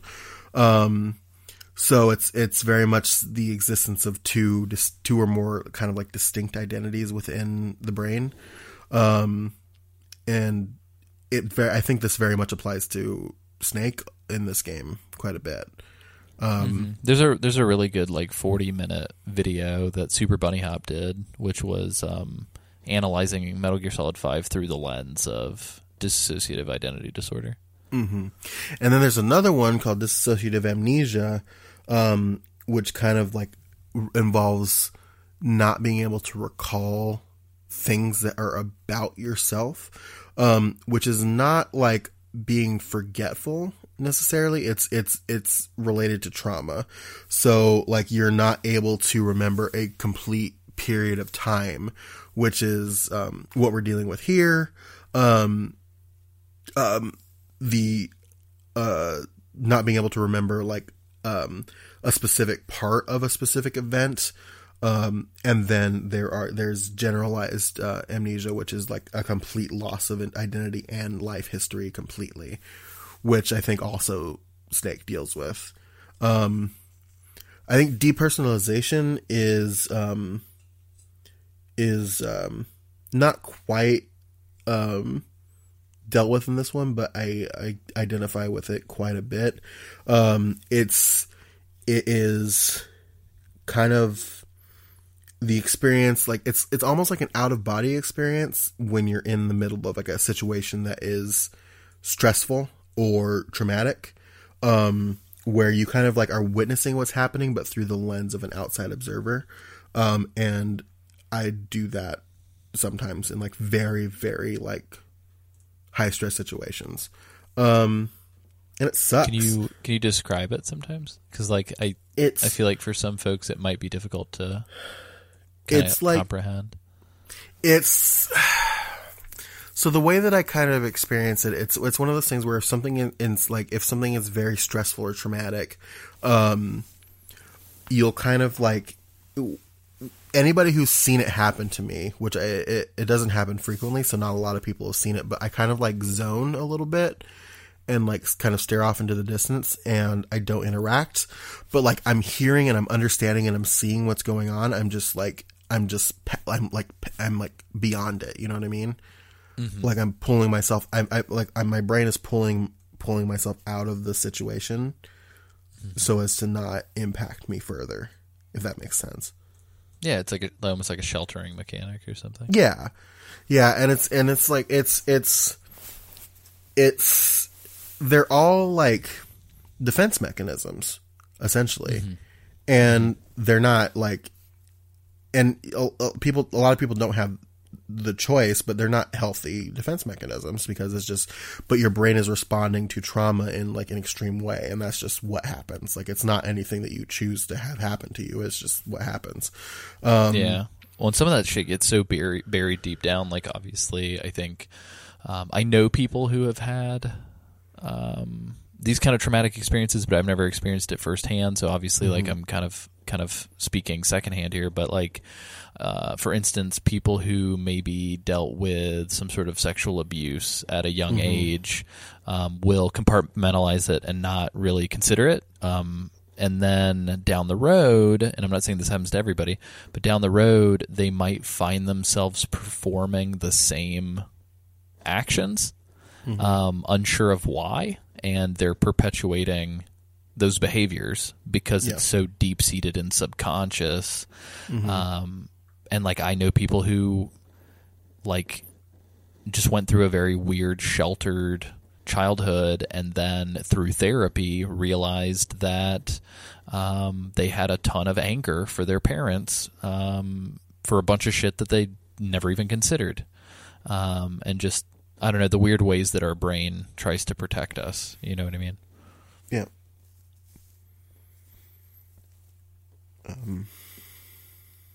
Yeah. Yeah. And some of that shit's super fucking intense. Some of that shit is also unrecognizable, like by the people who are suffering from it. So. Yeah. It takes a lot. It takes a lot out of you. Mm-hmm. But,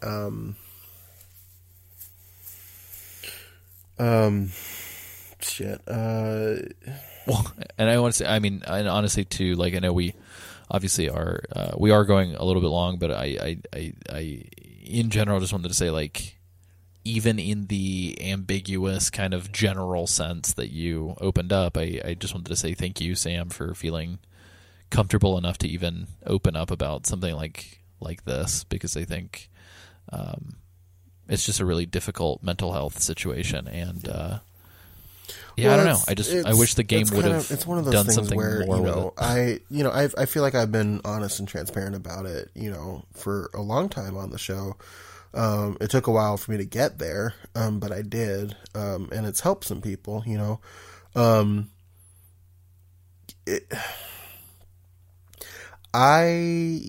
shit happened when I was young, and as it does to a lot of people, and it fucked me up. I've got some issues, and it's just and I say that because it is very real and very raw and very like impactful to see stuff like this dealt with in the mediums that I choose to consume. And for as much shit as we have given 5 to this point, I think that this whole series of missions was like this whole series, like the side like quest essentially was very, it was very powerful, and I wish they would have dove into it more, I think. 'Cause it could have worked as a very, very good, awareness piece. Yeah.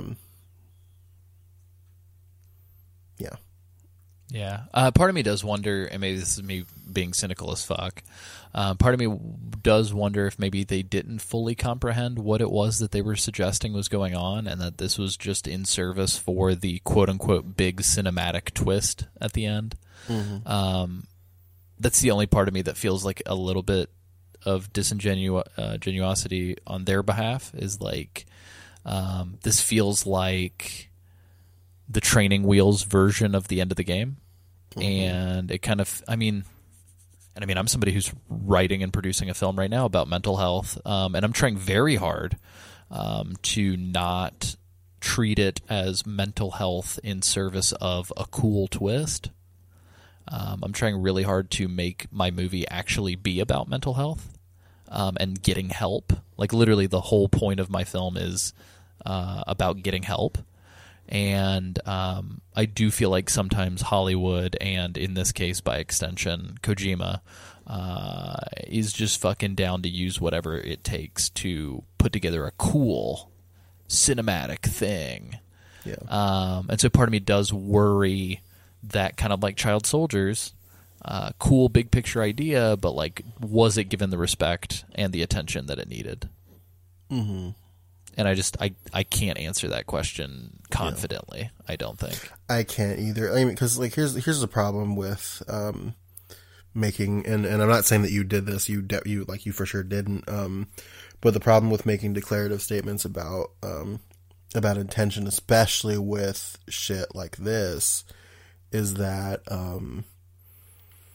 like you don't know what people are going through, man. You don't know where it's coming from. You don't know who it came from. You don't know what position, like, the decision to include this came from. You know what I mean? Right. So it's hard to say.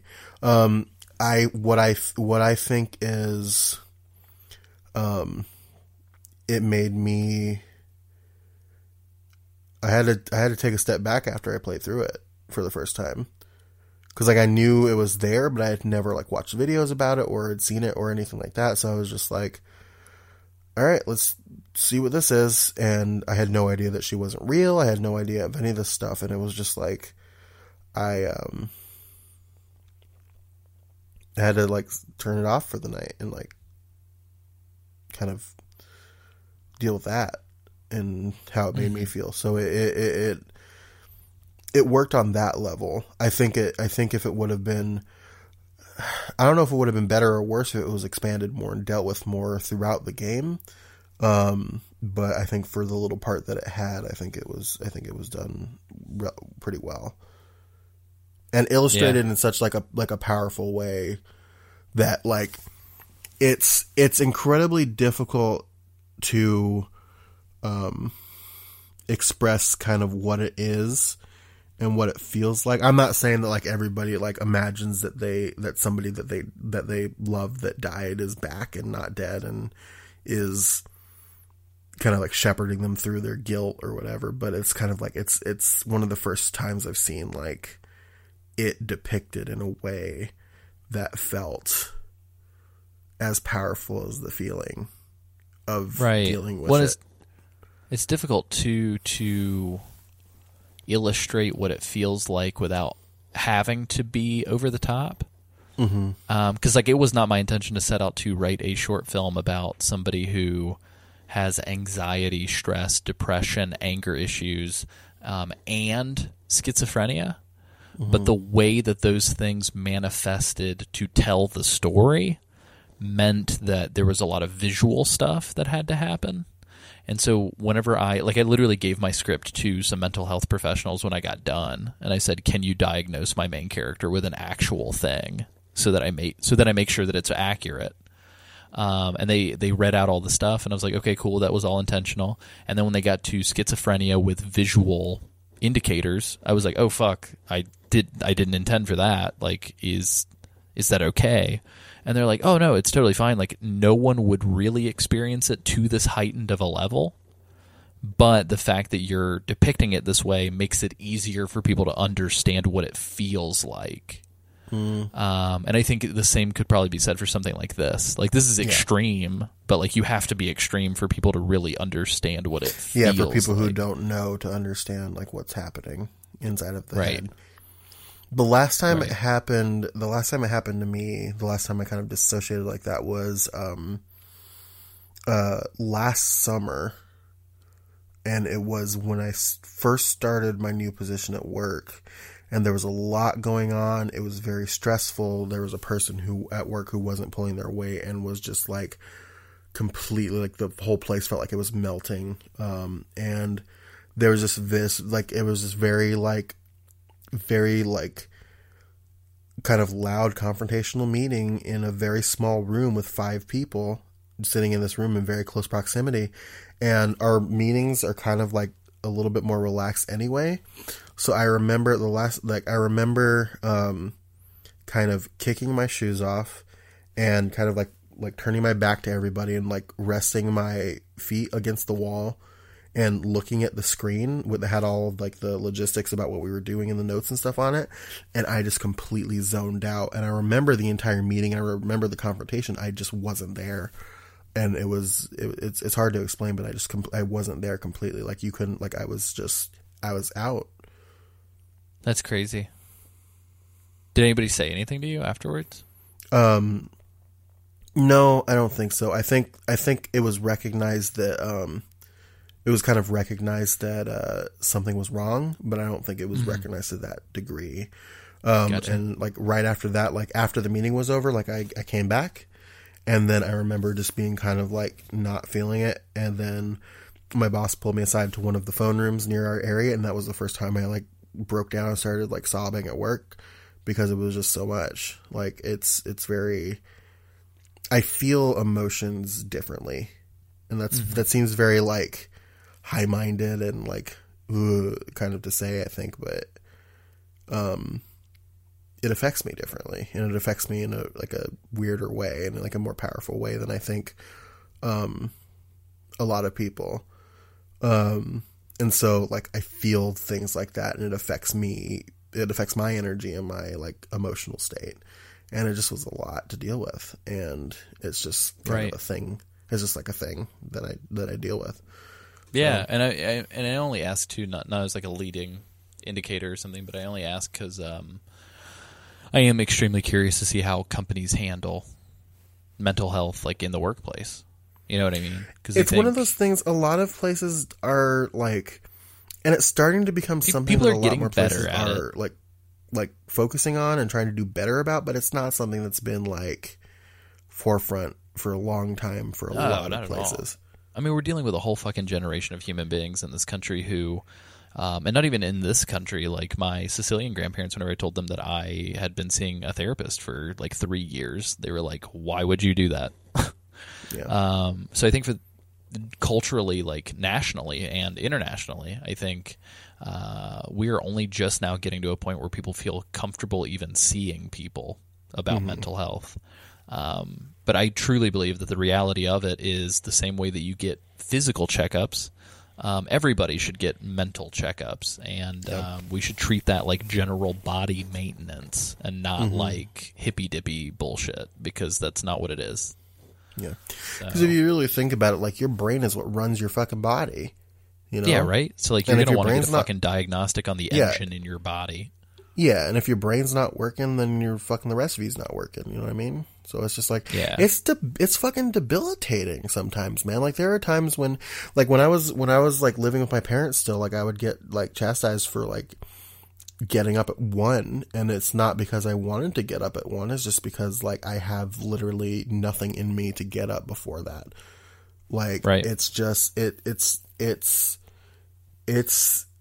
Exhausting. and it's completely and it can be completely like blanketing and overwhelming. Like there's nothing else except for it, you know. I would say it goes the other way too. Like and I'm not trying to turn this into Pain Olympics or anything, but like I know people, and sometimes I fall into this camp, that overindulge in not stimulus in the traditional sense, but like have to be doing something. Mm-hmm. And when you're not doing something, you fall apart. Yeah. And I think that is just as much an indicator of something being wrong when you have to continuously keep your mind active to keep yourself from falling apart. Yeah. Is just as bad as not getting out of bed all Yeah. day. And I think they're both indicators that something is not right. You know, the best part is when it happens to, when it's like, it's both of them happen to the same person. Like it's, and which is possible. Like it's very, Oh, dude, that happens to me all the fucking time. Like there are days Yeah. where I literally stay up forever and do everything because I can't stop thinking. And then there are days when I can't get out of bed. And I'm not saying those days have been recent or that they're currently happening. It's just on the journey of life. I've had those 2 days happen in 1 week. You know what I mean? Very far apart from each other, where it's like, why can't I get out of bed? I don't want to get started. And then there are days where it's like, I can't stop. yeah. So, Yeah. Well, I appreciate you bringing that to the show, Sam. I think it means a lot, and hopefully people listening can get something out of it. So, Hopefully they made it here. fuck, dude, I don't know if I'm gonna make it. It's like almost 1 o'clock my time. Yeah. How do we? Yeah. Well, I guess that's on the that end of note- the podcast. No, what you should have done is just the very sad longing. Boss. Boss, You forgot about me. you forgot about me, Revolver Ocelot. Can you? You should record that voice, and that should just be one of the soldiers on Mother Base. Like when they're all like, "It's good to see you, boss." Like one of them is just like, "Hey, boss." Hey, you He's following you. guys. He's just chasing you around the base. Boss, would you like to spar with me, boss? Boss, let's train.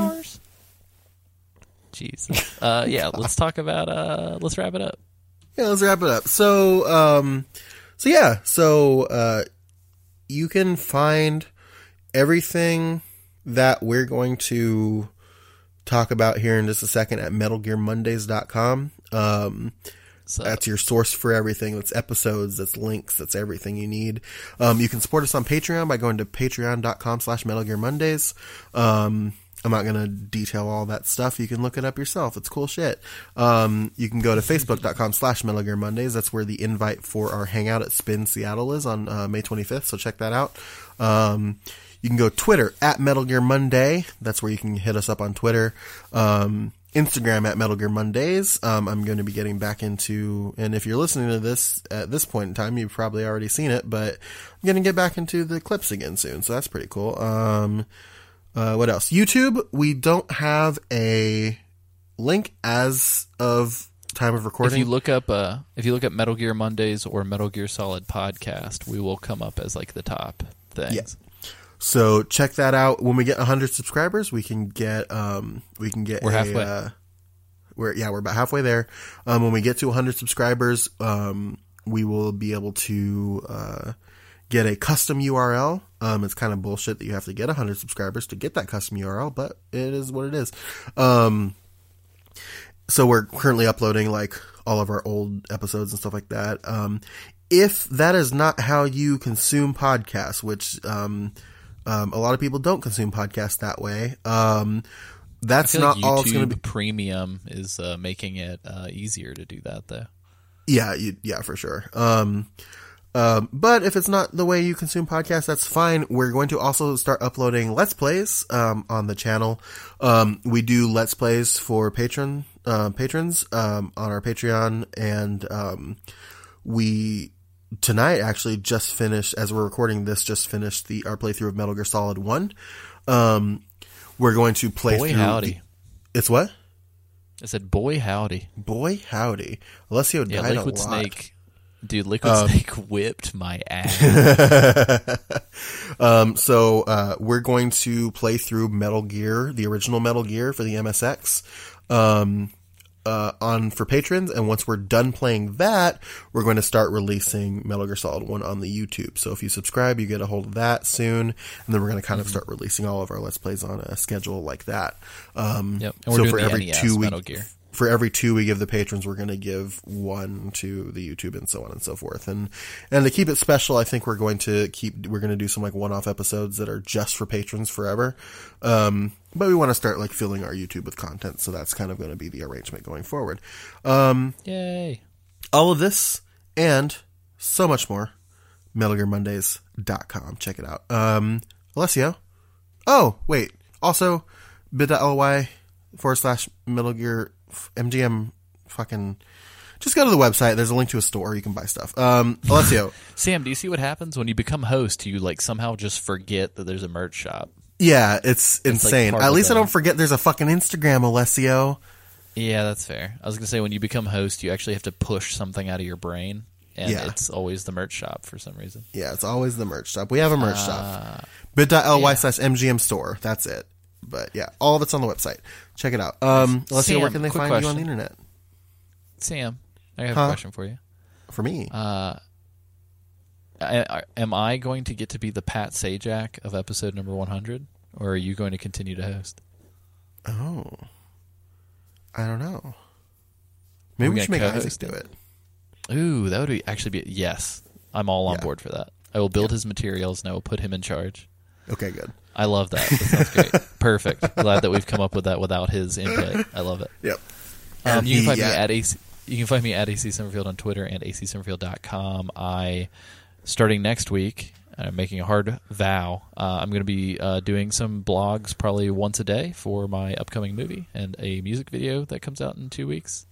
And boy, howdy, am I tired, but for good reason, and you'll learn all about it. Yay. And you can find me on Twitter at Sanjul. That's SANJUUL. I tweet stuff there sometimes, and that's really the extent. I'm kind of just waiting for the moment when I post like a well-meaning, funny tweet, and it blows up, and I can reply to that tweet saying, "No SoundCloud, but you can check out my podcast here," and that'll be a cool day. But until then, it's Sanjul. Yay! Also, you can talk to Yay. both of us on Discord at our Discord for $1 a month on Patreon. Yep. Also, I just wanted to go ahead and put this out there. I talked about it loosely, I think, on a previous episode. Metal Gear Mondays is now kicking $5 a month to Metal Gear Informer. So, as one Metal Gear fan community to another, thanks. Yay, dope. Love that. Also, if you join the Patreon at least $1 a month and get in the Discord, and you've always wanted to play a game of Pathfinder with a couple of nerds, I am currently working, Cole Duncan is working on a kind of like a one-shot Pathfinder story for me and Tori Cortez to play. My best friend Tori Cortez. So if you want to get in on that, you can jump in to our Discord and play with us there and let us know. Yeah, that sounds great. And the more people that are in the Discord, the more fun shit that happens. So consider. Yay. Well, cool.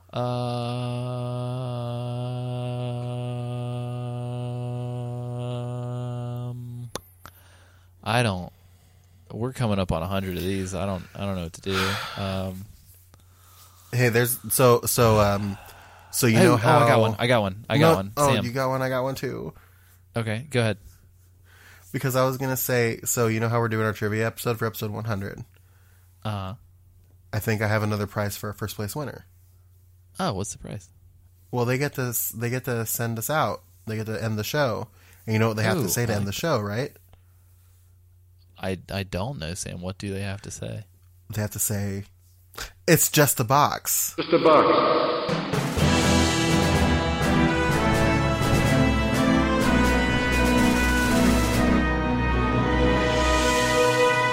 What was yours? Or are you gonna I was save gonna it? say, and maybe this will end up at the end. I'm starting a squad of gentlemen who show up after podcasts are over, and they do cleanup duty on what's left. And it's called XOB, and we say Zob is just a, and there you go. That's it.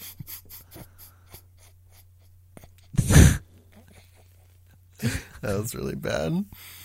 I love it though. I liked it That's a what lot. I'm here though. for. That's what I'm here for. People gotta love the bad things too, you know. Yeah, they gotta take the good with the bad. If you can't handle me at my worst, then congratulations, you've set healthy boundaries for yourself and your own mental health, and I applaud you.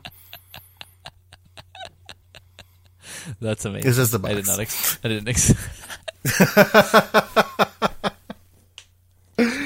Oh boy.